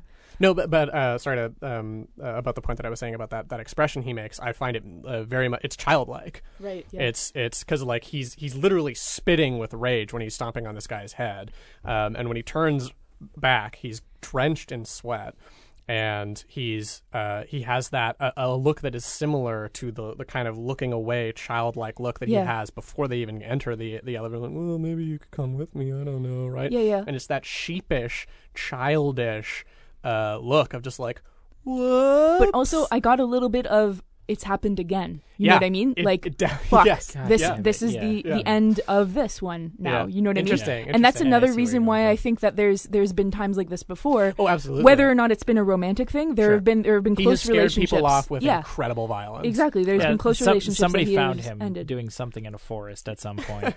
Yeah. What? Did that strike a nerve? Like, is it not completely obvious that I'm in love with this man? Like, are you? Okay, so since we're talking about Irene's love interest and everything, I found myself really compelled by Standard. Absolutely. In this movie, that's another character that Oscar Isaac, his additions to that role completely changed. Ooh, tell me about these ones. I don't know them. I don't know. Well, originally it was much more straightforward, where it was like, where he was just like a hoodlum, right? Exactly. Yeah, he's this thug who gets out of prison, and it's like, well, obviously he's not right for her, right? And again, as I said, Refn kind of. Yeah, he is the kind of guy who, like, literally he doesn't send out casting calls or anything like that. He sits down with actors and tells them the thing, and he sees how they respond, and then he either gives them the job or he doesn't.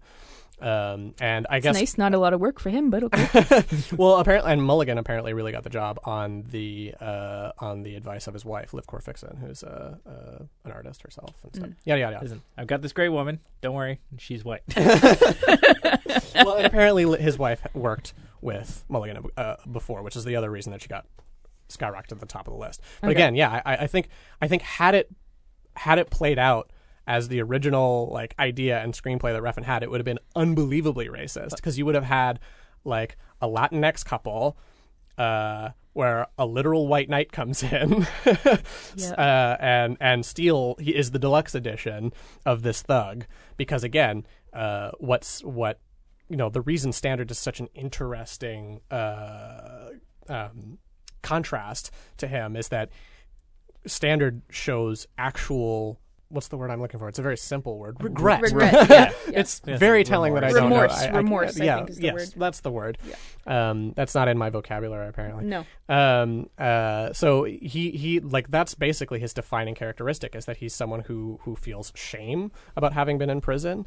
He owes a bunch of money because he had to pay for protection Which means he's not the tough guy. Which means he's not a thug who hooked up with a prison gang right away, right? Like, he's an actual guy who appears to want to be a good father and who wants to go straight, kind of thing. And so Oscar Isaac sat down, was like, okay, I get this world and I get all this, but isn't it more interesting if this character is not a piece of shit, right? If he's a guy who actually is just trying to do the right thing and is stuck in this bad situation. At the very least, he's like ambiguously a piece of shit, because like we don't know at first what he did, right? And I mean, like, but it can't be that bad if it's something that he got released early for as well. Yeah, he got released early, and he hasn't been in prison that long, because Benicio is still at this age where, like, from 6 months to 6 months, this kid is going to look different, and the pictures in their thing, he looks the same. There you go. I guess like my main concern in watching this was like, was this because of a domestic issue?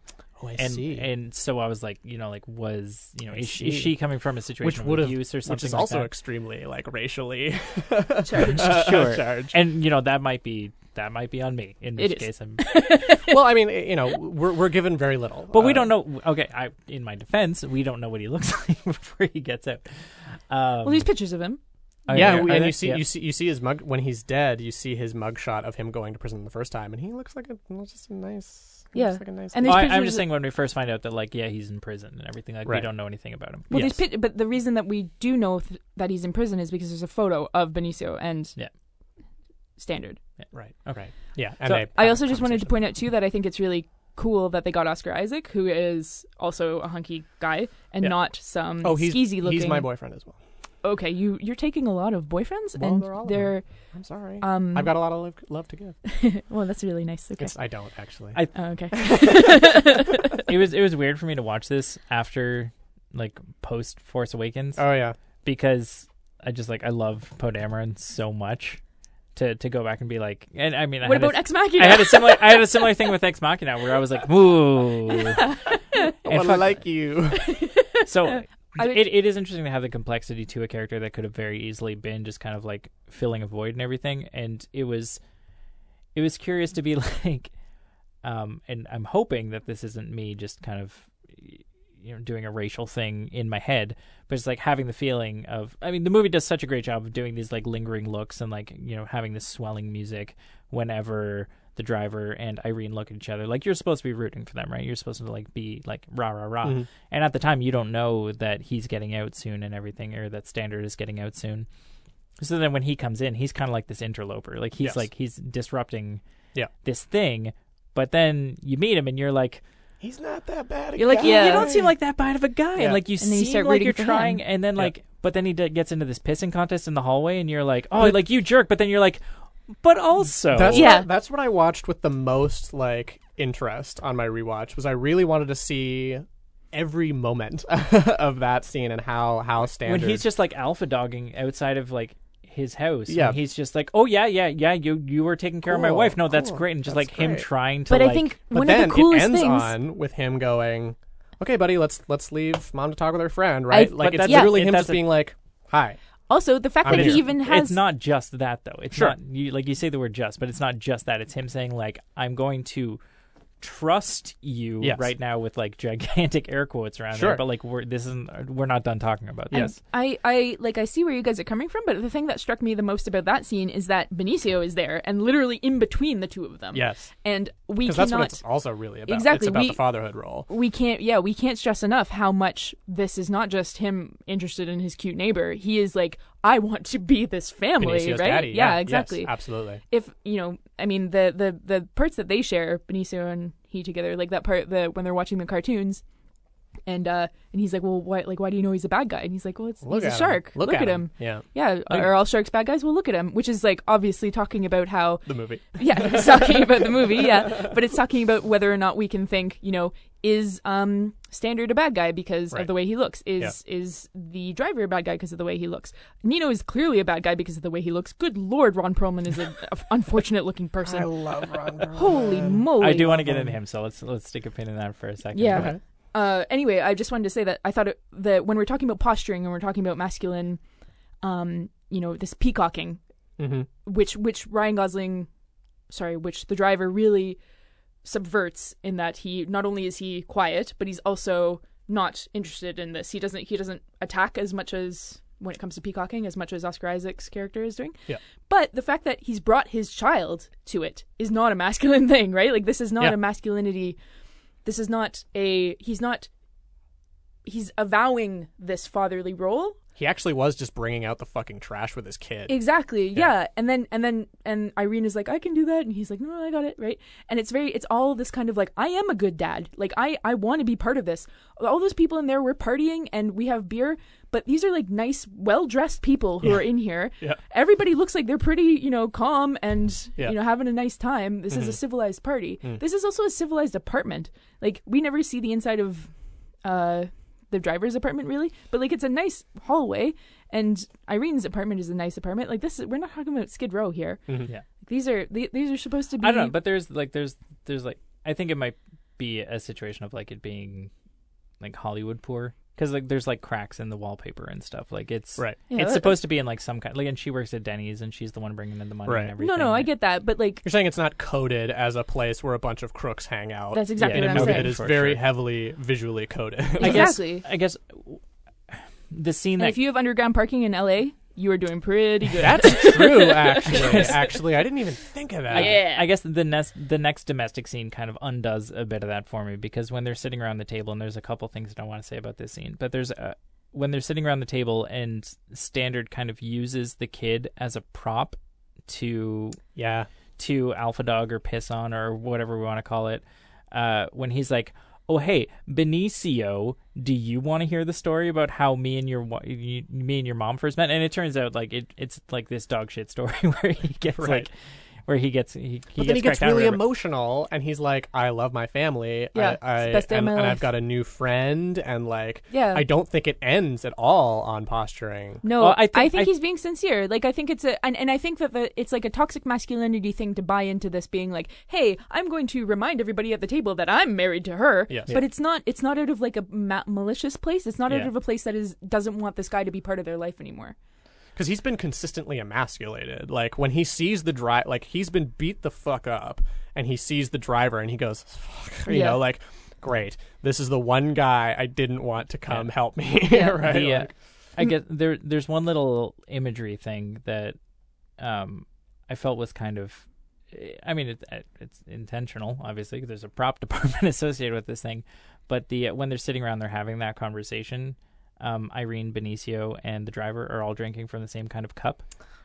And then Standard is drinking from a different kind of cup. And I believe it's like the three of them are drinking water and he's drinking alcohol. So it's still like this, like you're separate from this new thing that's family been formed. Unit. Yeah. Which, I mean, that's more just me talking about. Like, I noticed a thing. No, I think that's true. Yeah, I think that's absolutely what the movie is going for. I think it's othering him. It's what makes Standard a tragic character, right? Where it's like, this is a good guy who has been fucked by all of this. Or he's a bad guy who's trying hard now. Sure, yeah. But as opposed to the driver he's going to start trying hard by murdering people. Right. Yeah. I think at the end of the day, like, it is commendable that there's this kind of complexity to the character instead of just like, I think without it, it's a very different movie. Oh yeah, it's a very different movie. So I hope Oscar Isaac gets residuals. Yeah. Because if this movie was played as straight as the way it sounds in its original treatment, I think this would have been a very, very like. It undercuts what is obviously the kind of central, what I think, point to this whole thing, as we keep saying. I mean, we've kind of talked about Refn a bit as a director, and I think it's kind of cool that it seems like something that he does well is acknowledging that it's like, okay, sometimes other people are going to have good ideas, and it's okay to just be like, okay, you know what? Like, absolutely. Because I guess, from what I read, and this is IMDb trivia, so I think I've said before, take that with a grain of salt, because it's generally horseshit. Is it really? Well, a lot. I mean, like, there's nobody's fact checking IMDb trivia, okay. right? But apparently, like, Ryan Gosling and Carey Can Mulligan. I just go and put in Ryan Gosling was thinking about Caroline Diezyn the entire time? Yeah, probably. Good. Okay. As long as you hyperlink the podcast, it's fine. Right. Go nuts. But yeah, I guess they were the ones who were like, no, like, less is more when it comes to the dialogue, and like the lingering glances and everything is the way that we want to tell this story. Mm-hmm. Yeah, that's where I got that information from too. So Ron Perlman, you brought up, and I think that he it does, we've kind of celebrated in the past people who do a lot with little. Ron Perlman right out of the gate is just insufferable as a human being because he's like, first words out of his mouth are a racial slur, complaining about Bernie coming into his restaurant and eating Chinese food, although he doesn't call it Chinese food. Although, does he serve Chinese food in the restaurant and then he complains when Bernie orders it? His is a pizza place. His is a pizza place, and then Bernie brings Chinese food. Bernie's to got a his pizza lackey place, who's, right? yeah. Which is probably, I guess that Chinese food is probably from the Golden Dragon or wherever you're probably right. whatever the place it's his is. favorite spot. Yeah, exactly. Yeah. I think it's amazing that with that character, first of all, I hate him, and I think you're supposed to, but I mean, that's brilliant casting. Yeah. Okay, wait. I just wanted to really quickly, because I noticed this on the watch yesterday, when the driver is standing outside looking into Nino's, and we see Ron Perlman just losing his shit laughing, and his interlocutor, who appears to be a young woman, is just like, so mad. Done with his shit. She is just pissed. And I love that little bit because I'm pretty sure I noticed it before, but I thought about it last time when I watched that. Like, if she had been laughing too, even if it had kind of been kind of like a like, sure, I'll humor you type of laugh, that would have not been noticeable. But the fact that she's like actually mad is just like, oh, you want him dead, like so bad, like you hate this. Well, and that's great. That happens again in the strip club where all of the strippers. Is there a better word to use for strippers? That's fine to use for exotic dancers. You can say dancers. Yeah. Sure. All the dancers in the strip club are. Did I just undo it? Anyway. But I mean, like, where this guy comes in and he's like holding a bullet over a man's head and is ready to like hammer it into his head. They're all just like, sweet. They're all just like, and who's the new management going to be? I guess it's Wednesday. Yeah. Right. Yeah. I don't know. Can I play devil's advocate for really quickly? That kind of pissed me off because part of me was like, are you tits as window dressing? Well, yeah, but at the other, like, I don't know. I get in arguments all the time with people who are like, well, what did you expect? They're in a strip club. Of course there's going to be tits. And I'm like, well, shut up. Like, right. They're not naked the entire time backstage. They're not naked the entire time backstage, but also, like, cameras can, like, do different shots, right? Like, you don't have to see that all the time. Like, this is deliberate. But anyway, what I was actually going to say is that the fact that, like, none of the strippers, exotic dancers, whatever, reacted, for one, I thought it was a cool shot. Like, it's just kind of cool watching them all be, like, completely static. But that's, like, really disempowering in my mind. Like, these are literally just mannequins at that point. And then also, why don't they react? Like, are they all drugged up? Like, how bad is their life that they do not care? Well, and that's where I was coming from. Is that, like, because of the nature of the business that this guy is into, they're just like I said, it's like, it's just another Wednesday that, like, once again, like, violence is being brought into the club. I think of it as, like, explicitly trying to just blend in, to just be. I see it as them being desensitized, which is certainly unfortunate for, like, I'm their agreeing with lives. You, but I'm saying that the fact that they are desensitized is not good. Yeah, This is not. And what is this saying about exotic dancers specifically? Is this saying that man, this is a terrible industry, or is this saying, these are people who do not care? Do you know what I mean? Like, no way you read this is this coming out good for these women who have to go through this. Right. I saw it kind of too as because of their willingness to go along with things, that it wasn't just that they were desensitized, that they were done with that guy's shit, like the guy who was, like, about to be killed, and they were like, it is no skin off our backs if this guy dies. Yeah. Because Cook is another character like, that is. He's the kind of dude who would be like, when I'm backstage, you're not wearing clothes. Yeah, of course. No, I get all of that, but I'm just saying that I think that it's tragic, and I'm not sure how many people think about that, because it's as opposed to just being like, this is the part I pause on. Yeah. Right. Yeah. Yeah, so I just and I also think that it's really well acted by all those extras, and I'm not entirely sure who those extras are. I'm not entirely sure if they're actresses or if they're actual exotic dancers, but I do know that Christina Hendricks' character was supposed to be played by an actual porn star, and that they shot actual scenes with this, I don't know who it was, porn star, and they found that she could not believably be scared. And part of me is like, interesting. Oh. Well, yeah. Well, part of me is like, dude, like, did you just, like, open the phone book and find the first porn star that was listed? Because you can find a porn star that can act, and you can definitely find one that can look scared. Like, sure. This is not. Who are you going for? I'm not saying that they shouldn't have done Christina Hendricks, because that obviously worked out. But it's interesting to me where there's this thing that I've noticed a lot lately, where so it happened again in John Wick, where there's a UFC fighter who's an extra in John Wick.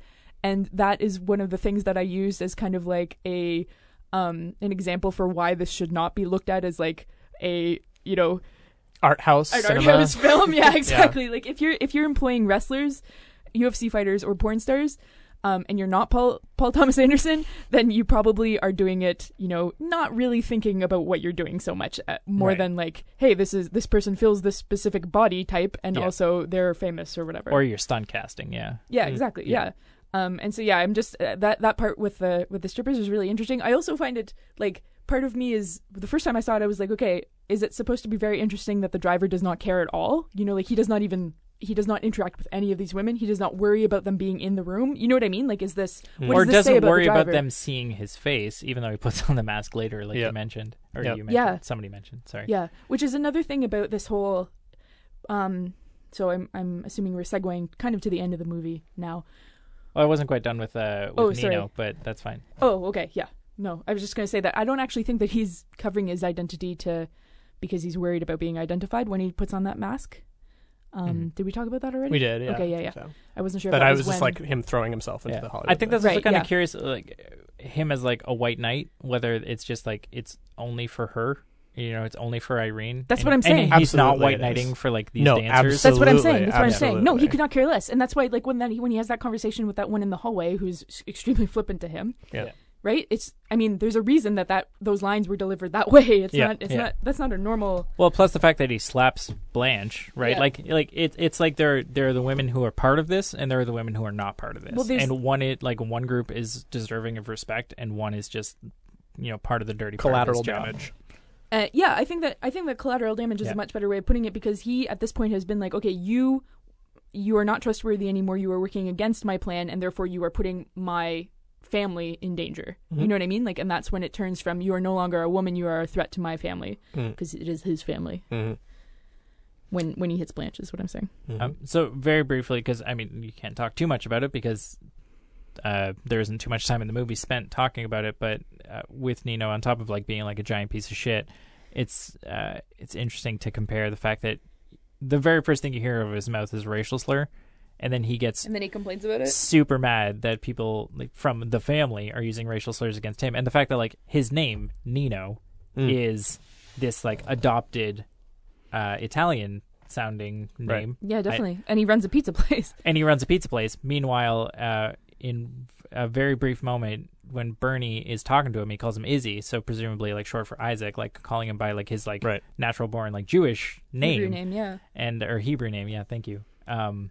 So just like this man who's like living this lie, but also he's this man who like nobody can tolerate, including his business partner, and everybody's just kind of like, man, like fucking Nino, right? Like ruining everything for everything. I always am surprised because the first time that we see Shannon and Bernie interact, I think it's the first time. Yeah, it is the first time. There's obviously a hierarchy there where Bernie tells Shannon to put the cigarette out, and he's like, "What the fuck is wrong with you?" And instead of being like, "Dude, whatever," or whatever, you know, like saying something. Yeah. Sorry. Yeah, he's very apologetic, and so there's clearly a hierarchy there. But then the next time we see that, we kind of infer that there's still a hierarchy where Shannon is under Nino. But when Nino says something about like this pussymobile or whatever, Shannon makes mutters under his breath to Bernie and says like he couldn't find pussy in a warehouse. And like the first time that happened, I was like, man, you are going to get punched in the face. Like these two are obviously, you know, higher up than you. But Bernie's also like, fuck. But Bernie knows it exactly, which is like just such a good little kind of throwaway thing. He was smart enough to say it under his breath. Right, exactly. He doesn't say it so Nino can hear it, but Bernie does hear it. And it's just kind of a little throwaway piece of character development that shows us that everybody hates Nino. Like, even Bernie hates Nino. Yeah. Yeah. And that's what makes it so interesting is that, and I mean, I think something that's tying this whole movie together in a way that is not terribly subtle, not that this movie is particularly subtle in much of anything that it does, but it's just like, it's basically saying, like, don't get involved in crime because you can't get out of it. Right, because you end up with these like ties of loyalty and all sorts of issues that are just gonna keep coming back to bite you. Because Bernie is just kind of like, man, like he genuinely wishes that he could have had his name on this car, and he's like, I don't want to kill my friend. I don't want to be going toe to toe, but because of all of this, I'm stuck. And Standard is stuck in his life because he's allowed himself to get involved. And whether he's the scorpion or whether he's the frog, the driver is stuck in this continual situation. It's just people keep getting sucked into it. And once you're in it, you can't get out of it. So yeah, it's this really like hopeless, inescapable thing that just like you're better off just like listen, like just don't do it in the first place. Right. It's kind of like a race against drugs sort of thing. It's like sort of approach to crime, right? Mm-hmm. Crime don't pay. I was gonna say that. Oh, you can just cut me out. You get yours. I was gonna say crime doesn't pay, so you made it much cooler. I contract everything as much as possible. It's good. Yeah, it's good for podcasts, especially. Okay, so let's talk about the one of the final scenes where they're in the Chinese restaurant when they meet in the Chinese restaurant, and they're having a conversation at a table, and while they're having this conversation, it's cut into what's happening in the parking lot. Right. And the reason I was going to bring this up earlier is that this happens in broad daylight in a parking lot of a strip mall restaurant. And these are the times where I'm much more willing to question what's real and what's not, because at the very beginning of this movie, which by the way, like one of the things that drew me to this movie was how it's like Grand Theft Auto the movie, because the beginning is definitely that, because you can't see the radar where you're going, but he has the police scanner, which you also have in Grand Theft Auto, so that he can kind of like plan his route, which is just the coolest and extremely suspenseful. Good way to start a movie. But for the rest of the movie, every time he does something where probably, he's breaking the law, he doesn't have that police scanner anymore. When he does the big pawn shop heist, he doesn't bring his police scanner, and the cops don't show up. When he rams Nino's car and kills him in like off the cliffs of Santa Monica, the cops don't show up. Like nobody calls. Are you kidding me? You're driving down Pacific Coast Highway and nobody sees this happen and like calls the cops, so they don't show up. And then this stab fight that goes on for quite a few minutes goes on in the broad daylight of this parking lot where there are other cars parked around. He drives away and Bernie's body is there with $1 million, and he gets away with it, right? He leaves. Nothing, the cops are not called. He doesn't have to turn his scanner on. All of these things are these little like fantasy indicative things that I'm thinking, how much of this is supposed to be complete ridiculous fairy tale suspension of disbelief, and how much of this is just kind of crappy storytelling. And I am extremely forgiving and want to say that it's all fairy tale. This is all just, once we start poking holes in any fairy tale, obviously right. it's going to have troubles. I mean, if I can try to apologize for it a bit, I think it's also you should. Good. It's my job. So I think that, if we can look at it in this way, that it's Bernie trying to be like, oh, don't worry, you're going to be safe because I'm going to invite you into this like public space in broad daylight. Mm-hmm. And then him being willing to go for it and being willing to stab the driver is him just being like this, like, sorry, it's in my nature moment. Right. And then the driver being able to respond to it and like being armed for this fight. There's just kind of like we're dropping everything. And it's just like the person who's willing to, like, Adam, you mentioned like barbarism is what this movie is all about, and like the people who are willing to do things that like most people would be horrified that they would be capable of. Well, and it connects with what you were saying about crime, right? Where it's to be an effective person in this world, that's what's required. Up to and including doing the thing that seems to us as people who are like, like we're smart people who've seen a lot of crime dramas. You don't stab someone in the middle of like in a parking lot, but it happens. Like Bernie is willing to go there. He's willing to like take that risk in order to gain the upper hand. Well, I mean, if it had just been Bernie one nice, stab, and then he could have fucked off, I think that he would have gotten away with that no problem. But because there was an ensuing struggle, and then they're both having this problem, having this tussle, that's when it kind of gets to me being like, hey, how does nobody notice this is happening? Well, because it is a very kind of does it last that long? Like, I get the impression that because it's bouncing back and forth. I think that it takes. I don't think it's 3 or 4 stabs. I think it's. He stabs him in the stomach. Bernie stabs driver, then driver stabs him. Bernie in the neck, and then he like lays there for a minute because he's like, "Fuck, I just got stabbed in the stomach," and then he gets in the car and drives away. So it is just 2 stabs. I think it's quite quick. Okay. I thought there was like a little bit more of a struggle. Well, you see like they're like shadows descending as like you kind of figure out who's going to be left standing. Right, that takes like a while. And this is a parking lot. Yeah, well, and I think as well. I mean, like Refn's spoken to like, I don't want to do a sequel for Drive. Because the ending is so ambiguous. Oh my god, a sequel would be awful. Please never do that. Right, and he said that like it would suck to do a sequel because the ending is ambiguous and we don't know what's going to happen. We don't know if like he's going to get a 5-star cop rating and he's going to have to find somewhere to repaint his car. I think he dies. I think he dies in the car to go to my weird thing. You think he dies in the car while he's driving away? No, I think he dies before he drives away. I think him driving away is going to heaven, basically. Oh, so like he dies from his wound. Yeah. Oh, I see. Yeah. See, I see more as like he survived, but like the cycle starts over again, but it never. To me, like he never as die. Well he's as the scorpion, it just did. Right? And the whole point is that the scorpion drowns too. And he's the frog. It's not. No, it doesn't matter. Either way, crime he's is the scorpion. Either way, he drowns, right? Because the only time it's explicitly referenced is when he calls Bernie to say, "Do you ever hear the fable? Yada yada. If Nino didn't make it across the river." So either way, right? Which I just want to say too, and I don't have anything to follow this up with, is the only thing that we ever see the driver say twice are things that he's rehearsed. Yes. So like when he goes through a spiel of like, I'm going to give you 5 minutes, blah, blah, blah. Yeah. For him to come out with like, have you ever heard the fable of whatever? He's used it before. He's used that before. He got the damn jacket made, so. Let's talk about the jacket for a second. Oh, please. Does the jacket not seem ridiculously out of character for him? No, I think it makes perfect sense for this kind of character that is again, I think constructing himself off of Hollywood myth. The notion of a guy who drives around a 1973 Chevelle wearing an embroidered custom jacket when, again, he is this guy who rehearses these lines for his criminal activities, is going to think of himself as basically like that's his thing. And it's also it's like a protection blanket kind of thing, right? It's to be able to believe himself capable of these things, because again, I do think, as you were saying, Caroline, that he's a man of passion, that he's a man that has caring and stuff, and he has no idea how to actually work that together with what is the barbarism side, right? The hero myth side that he has inside of him and wants to live up to, in a sense.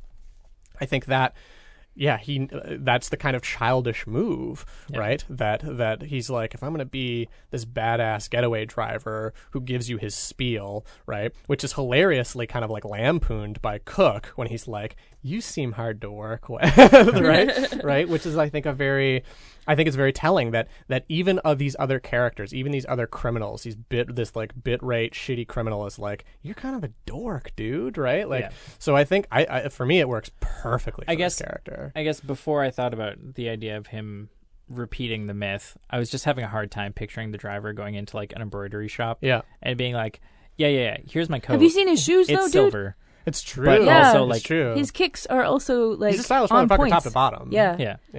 That's true. Also, how do you get all the brains and blood out of those shoes? Like, he's got multiple pairs, like Ronald McDonald or something. I see. Yeah. Or it never happened. Or it never happened. The kiss happened. The brain stomping did not. That's yeah. He was just a really bad kisser. Yeah, that's exactly. why she looked at him like that. She got out of the elevator and was like, "Yikes! Didn't see that coming." Yeah. I was going to say too that when he calls Nino, being like, "I just want out of this. Come and get the money." Right. And Nino's like, "You're not very good at this." Yeah. It's like, so what do your associates think of this? He's like, I don't have any associates. Just Did you tell anybody else? Yeah. And this is another reason why I think so. My theory about him moving around, he has moved into this new place. But he's been in Los Angeles for about 5 or 6 years or whatever. But he's just moved to this new place because he's done something in another part of town that means that he has to leave. But he wants to stay there because he's got a good gig. He's a stunt driver, and you can't do that anywhere else in the world except for in Los Angeles. Right. And then also, he has never fucked with criminals on this level before. Like the 2-bit guys who he drives somewhere. Like we saw one of them. They're just. He's used to the dicks who don't have like a concept of subtlety to not talk about it in a public space. Yeah, exactly. Yeah. They're breaking into warehouses and knocking over pawn shops. Right. Exactly. And the thing that he says to that guy in the diner, obviously it's intimidating and scary. But it's still really awkward. It's still really awkward and dorky, right? Yeah. Like it's still the kind of thing that if you weren't a complete idiot, maybe you would kind of be like, oh, okay, like calm down, dude, finish your pie. Like he's an intimidating guy, but he's not like. Yeah, it's the crazy eyes that sell it, right? It's the fact that the guy already knows that he's a capable criminal. Exactly. And it's the crazy eyes. It's not the like, because he literally could have ended the sentence like halfway through. It's like, why don't you shut your fucking mouth? And it's exactly, like, yeah. But fine. then he takes it a step further because he's playing this role, right? Yes, He's playing this guy who can. He's combining two different threats, basically. Yeah. And the idea, like, it starts at the very beginning where he's like, you get 5 minutes, and he doesn't use the clock on the thing, which would be just as easy. He uses his little wristwatch, which is just so much more. And he doesn't look at it on his thing, on his wrist. Even his driving gloves, his old school, school driving gloves. This is all a costume that he has very carefully put together for himself, and that he might have just stolen off of a movie lot. I think that this movie, and in a lot of movies recently, I don't know if it's been a thing for a long time, but I mean, just the whole idea of these exceptional people being allowed to get away with shit because they're exceptional. Right. You know, like, he is this incredibly competent driver, which we see in all the stunts that he does, but also in the fact that, and I think this is a brilliant part of it, I think one of you mentioned how great the movie incorporates diegetic music into non-diegetic music and doing all that, but the radio part in the opening, when the radio voiceover is literally talking about somebody being exceptional and how it's amazing to consider in a basketball game that you could be witnessing somebody be this good at the peak of what they're doing, and you're just like, oh, very clever radio. And then it like cuts in, and it turns out that he's just listening to find out when the game is going to be over. So he also, did you notice that they're playing Toronto? Yes, I did. Yeah. I saw it on the TV in the first place, and I was like, yes. Yeah, because he's from London. Probably, actually. I bet you're right. No, I'm serious. Right. I'm sure that at some point they were like, hey, I'm going to make him versus the Raptors because that's kind of your hometown. Good call. Yeah. To branch off the points we've been making about this aestheticization, that the fact that the driver clearly thinks about this stuff, that he did go into that shot and be like, okay, so I want a white jacket with a gold scorpion. He's going to be, that this was all I like this jacket, but it doesn't look quite enough like a quilt. You got something more in my style. Great effect. But so earlier I mentioned Rebel Without a Cause, and I think, again, that sort of aestheticization of the kind of bad boy, the sensitive masculine hero, right? That's very much what he's drawing from, I would say. And apparently Refn and Gosling decided on the scorpion as his symbol because Scorpio Rising is the first film that Refn showed Gosling. And Scorpio Rising it's about a half hour. It's a short film by a guy named Kenneth Anger. And if you That's a great name. Oh, well, yeah. If you don't know Kenneth Anger, you should check him out. His actual name, or I believe it's a name he made. Anger's not his actual last name, right. But he was like, it's perfect, and he's right. So, but yeah, so he's I guess, in the parlance, he's like an experimental film director. So he's noteworthy because he's one of the first American filmmakers to make and release, at least in small contexts, explicitly homoerotic film. And the first one that he's really known for was Fireworks, which came out in the 40s, I think. Yeah, it came out in the 40s. And he filmed it when his parents were away, basically. And it is a weird sort of it's 15 minutes. Don't watch it without knowing what you're getting into. It is about Kenneth Anger playing a young man who wakes up and goes out, tries to pick up a sailor, and a bunch of sailors brutally rape and murder him. Whoa. And disembowel him. Whoa. And it's very graphic and weird and strange. And the whole thing is very dreamlike. And then it ends with basically him waking up, and he's waking up with the sailor.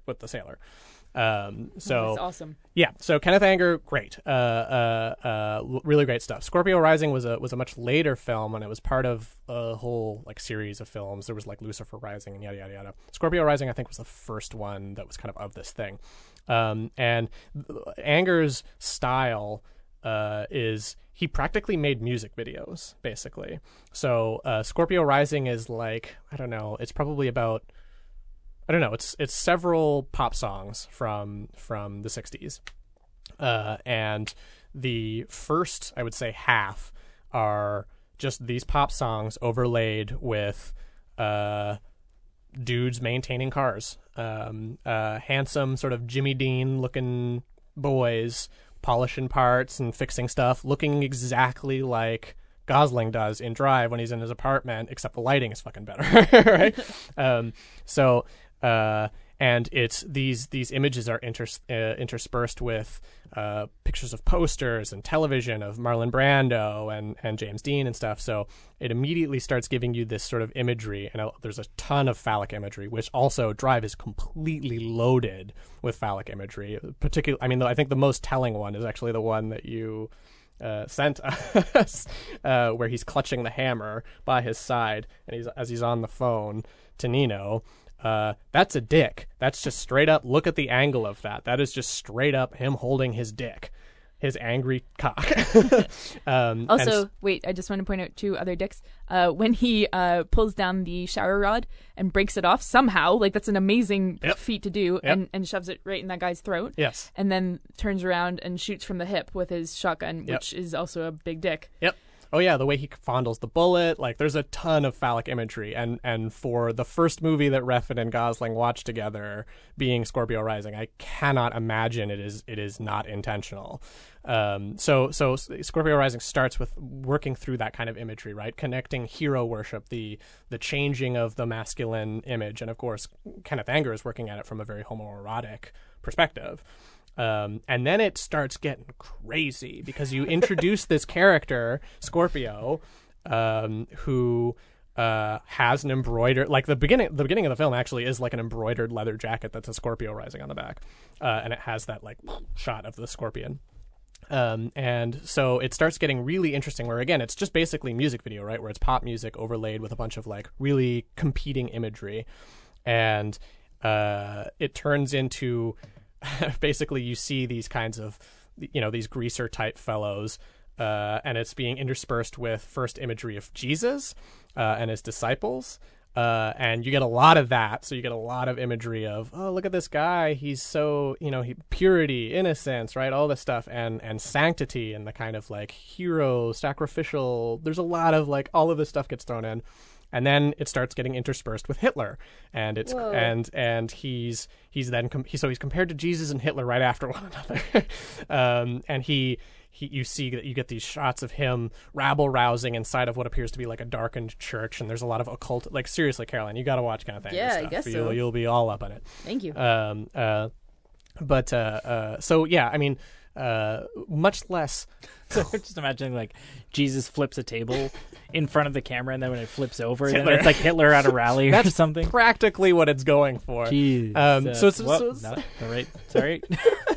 So it's yeah. So I mean, Kenneth Anger is working with that kind of imagery, and I think, as I said, with the whole halo effect in Drive, and as I think I said earlier, where he only becomes a real human being when what I think is, at the very least, whether or not you think he dies at the end, it is a symbolic death, right, where the relationship is over. So the best thing he can do for this woman is literally get the fuck out of her life. So sacrifice himself, right? He's a Christ figure, essentially, in this movie. The haloing, all this stuff, I think that kind of imagery is absolutely being worked with. The difference is that Kenneth Anger has the guts, I guess, to then try to work that kind of stuff out with Nazism and its racialized component of whiteness for these kinds of figures.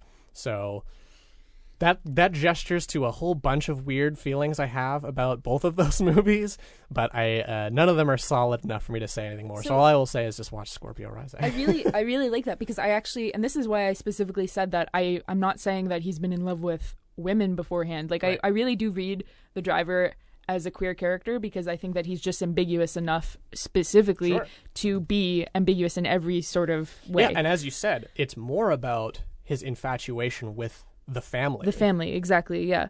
And that's one of the things I love so much about it, is even the looks that they give each other, that's the important part. They're giving them to each other. He is not fetishizing her. Right. And almost like cleaning the bras up is kind of like highlighting that, you know what I mean? Like, this is not a sexual look. Like, my favorite part is when they're in the, it's just after they go for the drive in the canals. Mm-hmm. and he kind of like is giggling while he's looking at her. Like, it's just so sweet and so cute. But I'm interested to hear, and this is why I'm reading him as a queer-coded masculine figure. Well, that's very much like, again, the 1950s. The queer readings of Rebel Without a Cause and, like, are prolific. That, and also you talked about Marlon Brando, right? Like you look back at Marlon Brando movies knowing that he's bisexual, and they changes the character yes, of it. oh yeah, yes, absolutely. Really? Marlon Brando was bisexual. This is news to me. Yeah, you should go watch Streetcar Named Desire And now. so I think all of that is at play here. Definitely. I think all of that is at play here. For sure. I think the weakness here is that it's not willing to be almost as messy Oh, as it definitely. could be. Okay, but I have a question for you about the Christ figure about this. So I totally get what you mean, where he's making a sacrifice so that she may live. Right. He is dying so she may live. That's exactly the Christ allegory here. Yeah. But in Christ allegories, we also need to think about him being a scapegoat. And I'm not 100% sure if he is exactly a scapegoat. Well, I think you can read, again, I think Scorpio Rising helps me answer that, in the sense that Scorpio Rising, in trying to work out these sorts of things of, here's a picture of Marlon Brando, here's a picture of James Dean, here's a picture of Jesus Christ, here's a picture of Adolf Hitler, right?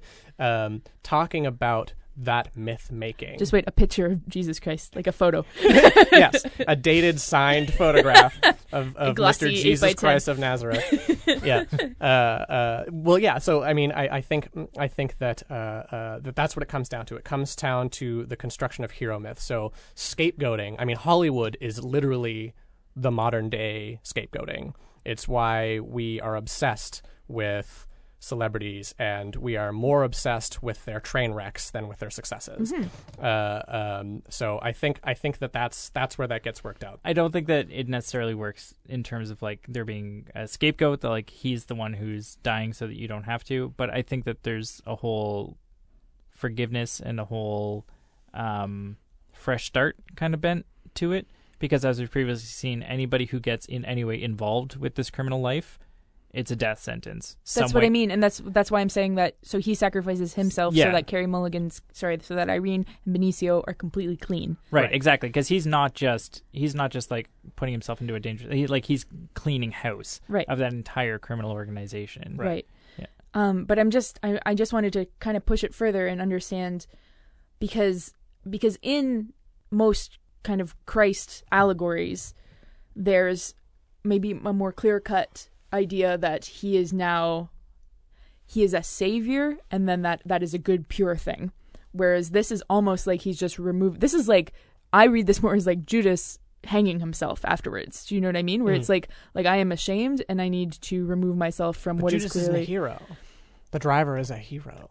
But okay, that's what I'm contesting here, is that like it's not like the fact that we're constantly a real human being, a real hero, a real human being, and a real hero. Yeah. I think that's meant for us to actually ask, like, this is an anti-hero at best. Do you know what I mean? Well, I get, yes, absolutely. And that's why I'm thinking that, like, we can't just say like straight, clear cut, this is a Christ allegory. I think this is an anti-Christ allegory. This is following the same path for different reasons. Yeah, in the same sense that like the film is an indulgence and an aestheticization of the exact same things that the Hollywood archetype myth does. Right. And especially mafia movies, which are always steeped in Catholic stories. And the fact that the East Coast mob is trying to make a play, I guess, on the West Coast. Right. That this is this Catholic There's imagery. There's a level of politics going on, yeah. Yeah, and also like that can be read as this Catholic imagery is trying to move into this turf, and that's specifically made evident when he's talking about the fact that he is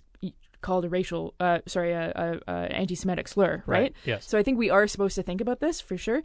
I just think it's a little more complex, and I'm not saying that you were saying it's cut and dried, but I just think that by just saying like he's a Christ figure is like it needs to be a little more. It's pretty easy. You can say that about pretty much anyone where somebody dies in a movie. Right, exactly, and that's what I try to get away from, because we can make it much more complicated, especially because there are parts like in the Christ allegory that definitely do not mix with this. Because, for instance, one would try and point out kind of like Christ in the garden, wondering why he's doing this, right? And, pleading with God to think or to get him out of this. And that doesn't happen in Drive. It escalates more and more, right? He never has that moment in the garden. And that these Instead, are things... he's macking dames in an elevator. Right, exactly. He's macking them. He's much more, if he is Christ, he's much more Christ upending the tables in the the moneylenders, right? So, so I think that if we have to like pick and choose those types of things, it's not like a clear cut. Yeah. I don't think it's like the straight allegory. I think it's what I meant to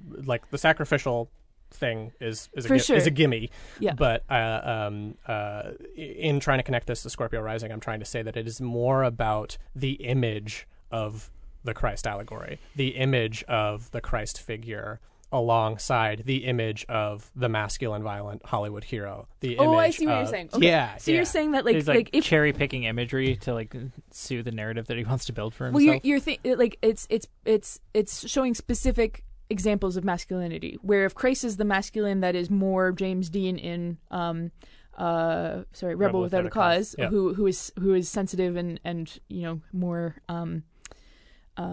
I guess emotional, effeminate by the terms of the day, effeminate. Exactly, who's more effeminate, and then Hitler would be the opposite of that.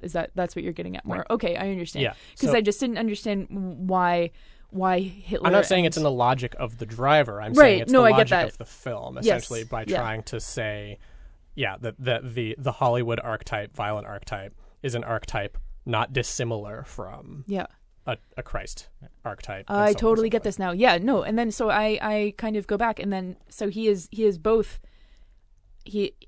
So when he's the sensitive driver, we're reading him as an effeminate Christ-like figure, and then when he's the Christ, or when he's the driver who is flipping the tables of the moneylenders, he's not actually that. He's something more akin to Hitler. Sure. Right? Yeah. Okay. Sure. Yeah. So it's not two different types of Christ. It's actually like embodied different archetypes of he's literally killing Jews. That's true. He is. Lord. He does literally kill. I was not expecting it to do well. I mean, well he's done. Also got kind of like an Italian sort of accent. He has a bizarre. But that goes back to Breaker High, though. He talks Gosling like that. Does do that weird accent. He talks like that in Breaker High. Yeah, it's certainly not appropriate. Typically, which is another good reason why. Another good thing that he doesn't have very many lines in the movie, because it does kind of take you out of it. It could also be that, though. I mean, you've said like this guy grew up on Hollywood, so like maybe he watched Taxi Driver too many times, so he's just like doing a De Niro. Or like a gangster, basically. Yeah. But no, he does talk like that in Breaker High. It's the accent. It's a Gosling thing. Accent he goes to. Yeah. It is. Yeah. Speaking about that, when Shannon is asking him all these questions, and he's like, just stop. Stop. I love that. I love when you finally see. It's like one question, where he's like, it's like, you two know each other. Stop. Yeah. No, and that there's that part, but actually, I meant about the when he's like, what'd you do? Like, what happened to the money? He's like, stop, don't like. I know where you're going. Yeah. Let's nip. Well, this in we the bud. constantly get these things where he's used to presaging what he's gonna say. Yeah. Like when he like points the finger to him, saying, "And we'll split that 500, of course." Yeah, exactly. Yeah. And Shannon is just such that that smarmy, no good. Like he is. He was destined to die before the movie started, right? Like he's not the leading man. That character wasn't like in the original draft, though. He wasn't supposed to die. In the original draft, he's the one who ends up taking care of Benicio at the end, and Irene dies. What? Yeah. Really? What do you mean? Okay, so is that what happens? So I think it's Nino ends up like killing Irene to like get back at the driver. And then is this the book, or is this like one of the early screenplays? This is the first draft of the screenplay. See, do you know if that's also what happens in the book?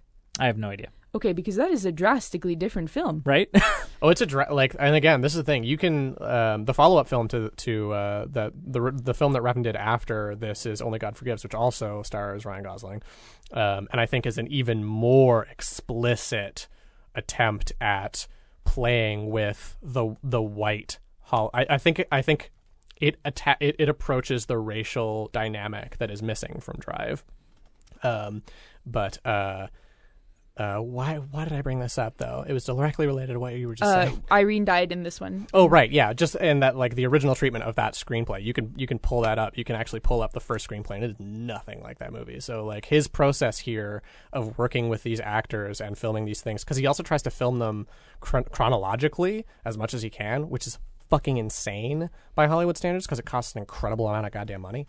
So he's constantly trying to like build these things, and I think it works to his benefit, absolutely, because if he would end up doing these treatments that he starts with, those are bad movies. Yeah. I mean, like, bad films. Like, kudos, I guess, to him to not have the ego to not be able to collaborate on things, but it still doesn't make me respect him anymore. Like, it just makes me think like, okay, this was Ryan Gosling's movie. You know what I mean? Like, this is a movie that was you a should collaboration. see Ryan Gosling's movie, Lost River. All right. Oh yeah, I think we talked about it before. About that. It is good. Yeah, it is good, and very much you can tell that he learned from Refn's aestheticization at the very least. Yeah. It's pretty interesting to read the IMDb trivia on this because it's like when it came to the casting, here's what Gosling thought, and you're like, what? Yeah. Like, what's happening here? Yeah. Just one little thing with Shannon is I felt so like what won me over with him is him having to play nice with Nino, even though Nino broke his pelvis. Yes. Like, just like the shit that he has to eat on a daily basis in order to like keep his job and keep his garage going and everything to like play nice with Nino. Yeah. Well, it is interesting though too, because like you're reading of him as this kind of like skeevy sort of dude, right? Where he's constantly sort of like wanting to reach to higher things. He's like, do you know how much the garage made last year? $30,000. And it's like, yeah, but how much did you make from like the cut of the job that we just saw pulled at the beginning of this movie, right? How much, like, so he's obviously kind of late. He's probably a gambler kind of thing. Yeah, and you take 50% of the cut that the driver makes as a stunt guy of the extra that he makes from the incredibly dangerous stunt that an extra $500 to roll a car came at no extra risk to you, but you're taking half of that. Yeah. A dirtbag. I love him. Yeah, he's an interesting character because, again, he is sort of like one of the, I don't know, he's certainly a positive kind of like presence in the film, and I would say almost in a way, because he's the one who basically like nudges the two of them together. Well, and he's great. The one who takes like that distant flirting into being like, you two are interested in each other, huh? Stop it. You're going to drive her home, right? Like, He's playing him. Matchmaker and like playing cute with Irene and being like this kindly old father figure. He's a magician. This guy, he's amazing, right? And you can also manipulate him into whatever you want. And that was the other thing, is that he's so clear and honest about his exploitation of the driver. It's very interesting. Yeah, he's honest about it, but he's like, am I joking? Am I not? Yeah. Yes. But he's also just not very bright. Like, he literally leaves the garage door open when or unlocked, and he knows right away when Bernie's there that he's going to die, right? Like, unless he's extremely stupid. But well, I thought I might, but yeah. He invites that in. I love when well, I don't love it, but when he slices his wrist and he's like, shh, it's okay, it's no pain. I want to be like, like, ask him maybe. That's that feeling. I don't know, but like when I broke my leg, like, I was not in any pain at all.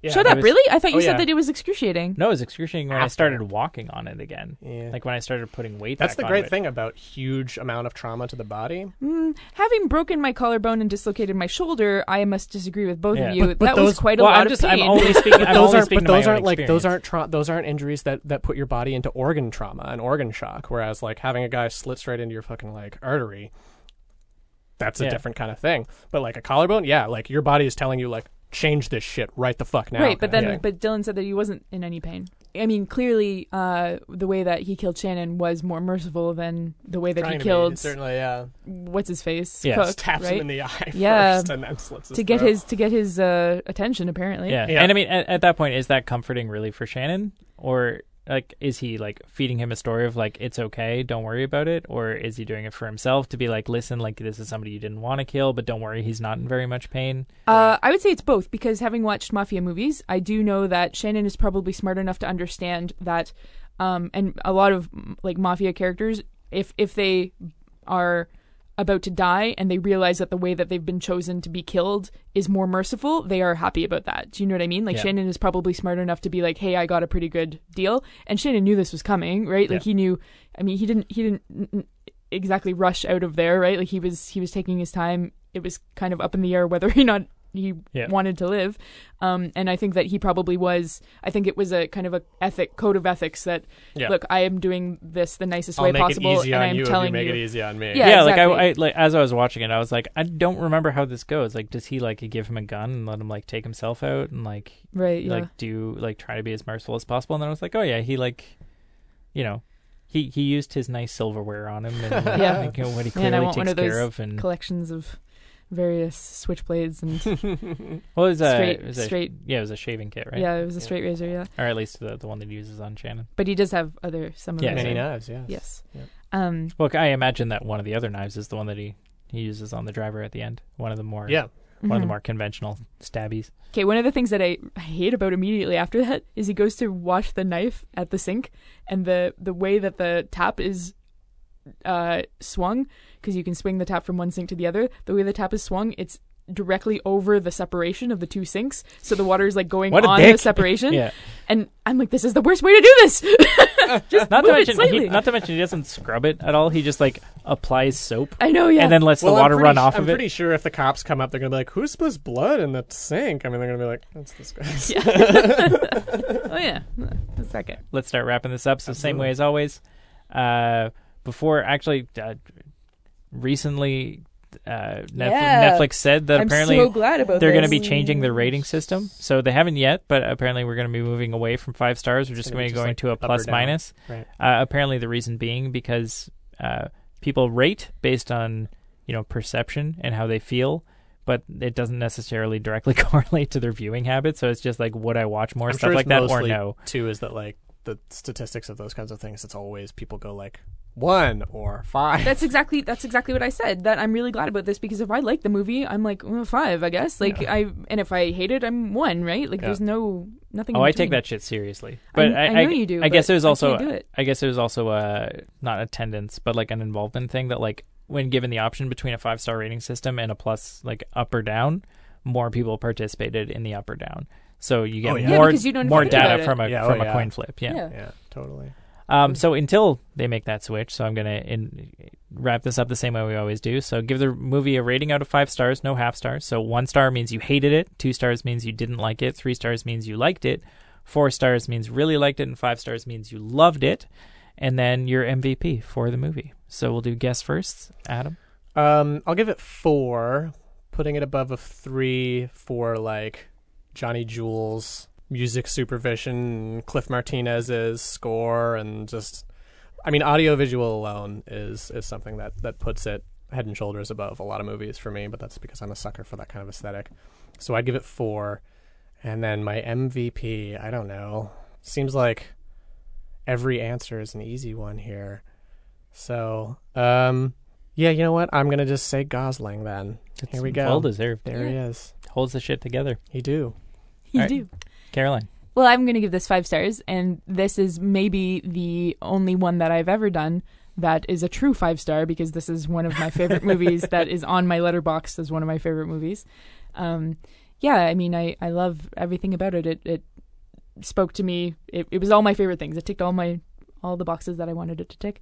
Yeah, and I find that it's infinitely rewatchable, which it might not seem to be when you first see it, because it's quite a simple story, but it's really beautifully done. So compared to, like, we talked last time about Pulp Fiction, and we briefly touched today on John Wick. I mean, does this have more depth for you than like a pulp fun movie, or is this a fun movie for you? Oh no, this definitely has more depth. Okay. For me.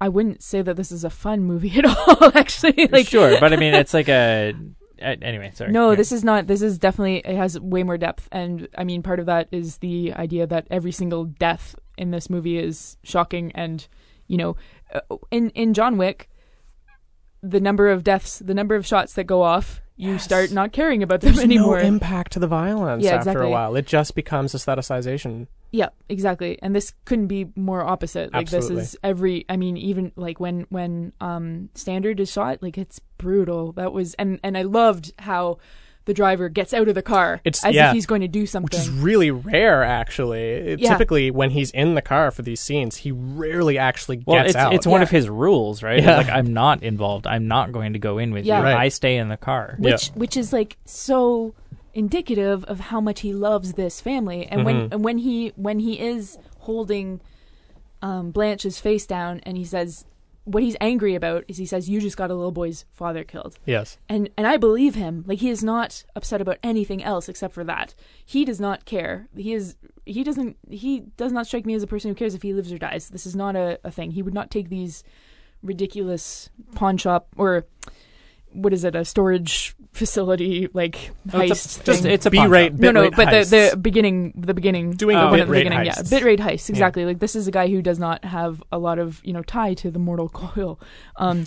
So yeah. Anyway, I would say that this is has much more depth. I would not ever be able to I'm very entertained by movies like John Wick and Pulp Fiction, obviously, but I would never be able to have. I mean, Pulp Fiction and John Wick are not comparable either, I don't think. But I'm very entertained by a movie like John Wick, but I would never be able to have like a depth to character. Not like a desert island does. movie type thing. It is, yeah, exactly, yeah, or it's not, yeah. Drive is a desert island movie for me, for sure. Yeah, infinitely rewatchable. And how about your MVP? So, I mean, Gosling obviously is my MVP, but also I would just really want to point out how good of an actor, and I know I've gone on record saying that I'm not impressed by child actors because every child is an actor, and then the only time that you I've never heard it said that way before. But yeah, because good. Every child is going to be really good at acting until something happens that makes it so that they're not anymore. Do you know what I mean? Every kid can act because that's just playing pretend. But I think the kid who plays Benicio is really good in this. He sells it on a level that is kind of almost, it's not nearly as saccharine as Jerry Maguire, but you get the feeling that the driver falls in love with the kid. Yeah, you get a sense of an actual interpersonal relationships with the child. That's a really good point. Yeah, exactly. Well, and I think him not being capital C cute is part of that. That it's just he's a kid being a kid. It's not being played up to tug at our heartstrings, but we believe that it's tugging at the drivers. He's not cute in a gimmicky way, right? Sure, yeah. Where, if I'm comparing it to Jerry Maguire, clearly cute in a gimmicky way, right? And even just while I was just rewatching a couple scenes before I got here, and when they arrive and he, goes and puts on that mask, and that was the first time I watched it was another time where I was like, oh, he's gonna be a dick to you, right? He's not gonna tolerate this, but he wasn't. He was really nice, and he offered him the toothpick, which is another thing that is indicative of someone who has had experience with kids because he treats him as a human being. He doesn't treat him as a child, right? Or as a not a nuisance.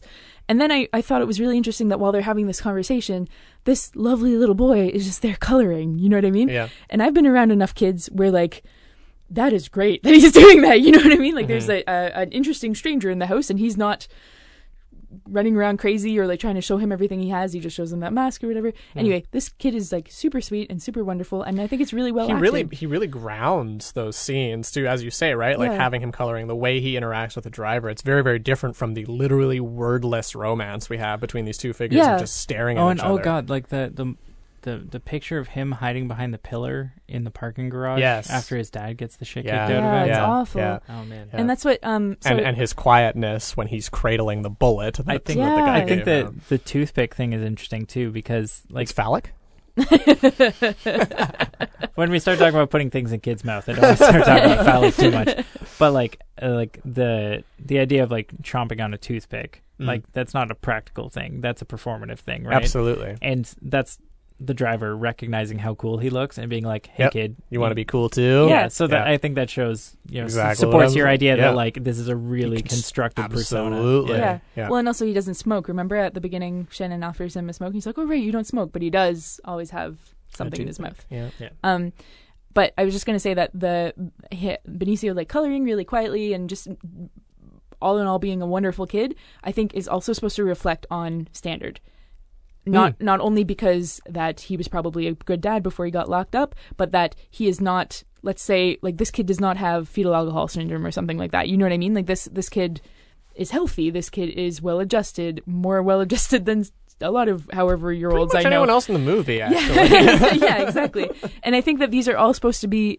And so this is why it kind of cut me to the quick when you said that, is it maybe a domestic violence thing? I think we are not supposed to read that at all. I think that this is a nice, happy family that just has the problem that is inescapable that you were getting at, which for another podcast we could read into being a commentary on the state of brown and black people in Los Angeles and what they have to put up with. Because in my mind, what Standard got locked up for was some bullshit amount of marijuana on a routine traffic stop or something. You know what I mean? Well, the whole reason he has to do this other job is because of the protection he paid in prison. Right. Right? Which is a pretty damning realistic thing. Yeah, exactly. Which means that he was not associated with anybody of any clout in prison or anything like that. Right. I guess I kind of assumed that he knew who to ask for protection because he already knew these people before going in. This is the way prison works. Yeah, you get that brochure the day you arrive.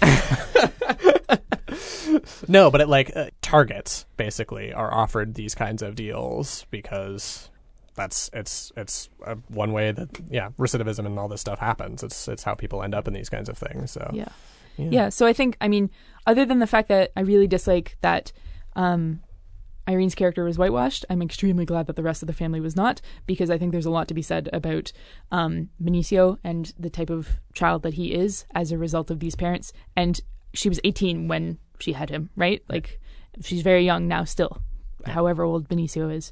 So there's a lot that is working behind the scenes, or sorry, not behind the scenes. It's just like, it's between the lines that if you're not paying attention, if you haven't watched it 60 times, you might not see, and you might not see these layers to these characters that give it that depth that John Wick doesn't have, or that other movies don't have. Totally. That's very much Refn's style, right? Is that he wants to impart a bunch of things in what is not said and what is shown to you by audio and visual cue, whereas John Wick is a movie where it's like, do you want to know how you know these guys are all assassins? Because the assassin hotel guy is literally going to fucking lay it out for you, kind of thing. Also, right? like, do you know who you just whose dog you just killed? Let me tell you. Let me give you a whole character study. Let me do exposition for 10 minutes. Yeah. And Anyway, Theon Greyjoy will nod along and say something in the worst Russian accent. Oh my god, so bad. It was unbelievably bad. So because Gosling has already been taken, I'm gonna say that I'm really impressed with Benicio. Yeah, we're gonna have to look him up. Yeah. Actually, I did look him up on IMDb, and he doesn't have a picture or anything, so I don't think that he's done a whole heck of a lot of the IMDb equivalent of an egg. Yeah, exactly. Yeah, and obviously, I want to say too that like everybody's really good in this movie. Yes, there isn't someone that stands out to me as being weak. Yeah. Cool. For me, I'll say Netflix 5, Letterboxd 4, because I would say that I love the movie, but I don't necessarily put it in like my upper echelons of like the best things I've ever seen. But using like Netflix's verbiage, I love it. And it was really validating to watch it again and be like, oh, okay, I'm not just being like a poser douche. Is good. Yeah. And then for my MVP, for me it's Albert Brooks, because I think that Scorpio. Yeah. Okay. So the movie had to get that in there at some point. The movie definitely lives and dies by Ryan Gosling, but Albert Brooks is more of a revelation for me, especially knowing him from like, he's a comedian, silly, he's a comedy actor. Yeah, silly characters from The Simpsons, and then from Finding Nemo, right? Like that's a voice that I recognize. So to see it attached to a face, to be able to like do this really cool balance of like barbarism and ferocity, but also like being really inconvenienced by like the bullshit that he has to put up with. He really gets across the like whole like illegitimate businessman thing. You know what I mean? Like this is the mafia character who is more interested in actually trying to make this look like it's above the board, but he will get his hands dirty when he needs to. Right. Yeah, and not to the same degree, but I mean, if we see this movie as like a battle of competence, the driver in his driving versus Bernie Rose in his competence at crime, then I mean he fills that role pretty well, and I think at the end he's supposed to not come out. I think you're right. I think, he's like not I quite said there. earlier, like when we began, I think that Bernie Rose and the driver are explicitly connected in this movie as figures, right? I think that they are equalized in a lot of ways, and I think their competence has a lot to do with that. Neither one of them. The whole thing about Bernie saying like, okay, well now you get to clean up my mess, right? This movie is about these two guys getting into a war essentially over cleaning up other people's messes. Yeah, I do think that though. I don't know if they're equalized, just because even in that scene that you're talking about where they shake hands, the driver is physically below him. Yes, and I think that we're meant to think like this. They are both very competent, and I don't think that Bernie has had to deal with someone who is this competent ever, but that Bernie's wisdom and experience are going to trump the driver in the end. Yeah, totally. Right. just to bring it way back and to possibly start the conversation all over again, but I do think that there was a moment that I think, Adam, you brought up when he says, like, oh, my hands are dirty too. Yeah. I think that was him, like, intentionally being like, oh, no, I recognize what this Bernie guy is all about, and I want to, like, here's my excuse for not shaking your hand, but absolutely. But I'm putting on a show that I don't want to shake your hand. Yes. Right, yeah, and then that's him saying, no, you don't get away with that. I am going to say, no, you do not get to disrespect me. I am shaking your hand. Yeah, because I'm dirty too. Right, exactly, yeah. Right on. All right, fantastic. Thank you so much for doing this. Adam, is there anything that you want to plug or tell people about? No, thank you. No? Okay. Don't ever talk to me. Caroline, how about you? Sure. So if you wanted to follow up on any of this drive squeeing that I love to do so much, I'm on Twitter at Diezyn, Diezyn, and I'm also on Letterboxd at Diezyn, so you can find me in both of those places. Thank you so much for the both of you for coming on and giving me an excuse to watch this movie again. It's been a lot of fun. Thank you, Dylan. All right, that was a lot of fun having that conversation with Caroline and Adam. To send you on your way, I want to let you know about all the different things that you can find over at our blog at netflixblog.wordpress.com. If you find the post about this episode, you're going to find all sorts of links and notes and further reading. So some ideas about what you can find there. We've got a link to the recent article that we did of the 10 best Ryan Gosling movies. Drive obviously appeared, although it didn't quite make it to the top. It's sitting at number 3, so be sure to check that out to see what ended up in the number 2 and number 1 spots. I've also linked off to 4 other podcast episodes of ours that we mentioned over the course of this conversation. That's the episodes on Ex Machina, Holy Motors, Punch Drunk Love, and The Skin I Live In. Again, you can find links for all of those at the netflixblog.wordpress.com. Some other interesting links that we've included are the Letterboxd review, where John Wick is described as floating ruggedly. So if you want to check that out and see if you hated it anywhere near as much as Caroline did, you can find it there. We've also got the trailer for Drive that led to the lawsuit that I mentioned, as well as notes for the appeal for the trailer lawsuit. As it turns out, the lawsuit was pretty much thrown out right away. Not only did the plaintiff in question say that the movie failed to exist as advertised, she was really expecting a Fast and Furious type movie and instead got Drive. So not only was that thrown out for being, 1, silly, and 2, the trailer containing exclusively footage from the movie, the other thing that she took umbrage with was that she found the movie to be anti-Semitic, because all of the bad guys in the movie, or at least the main bad guys, are Jewish. So if you want to see more or read more about that, you can find that link to see exactly why that case ended up going the way that it did.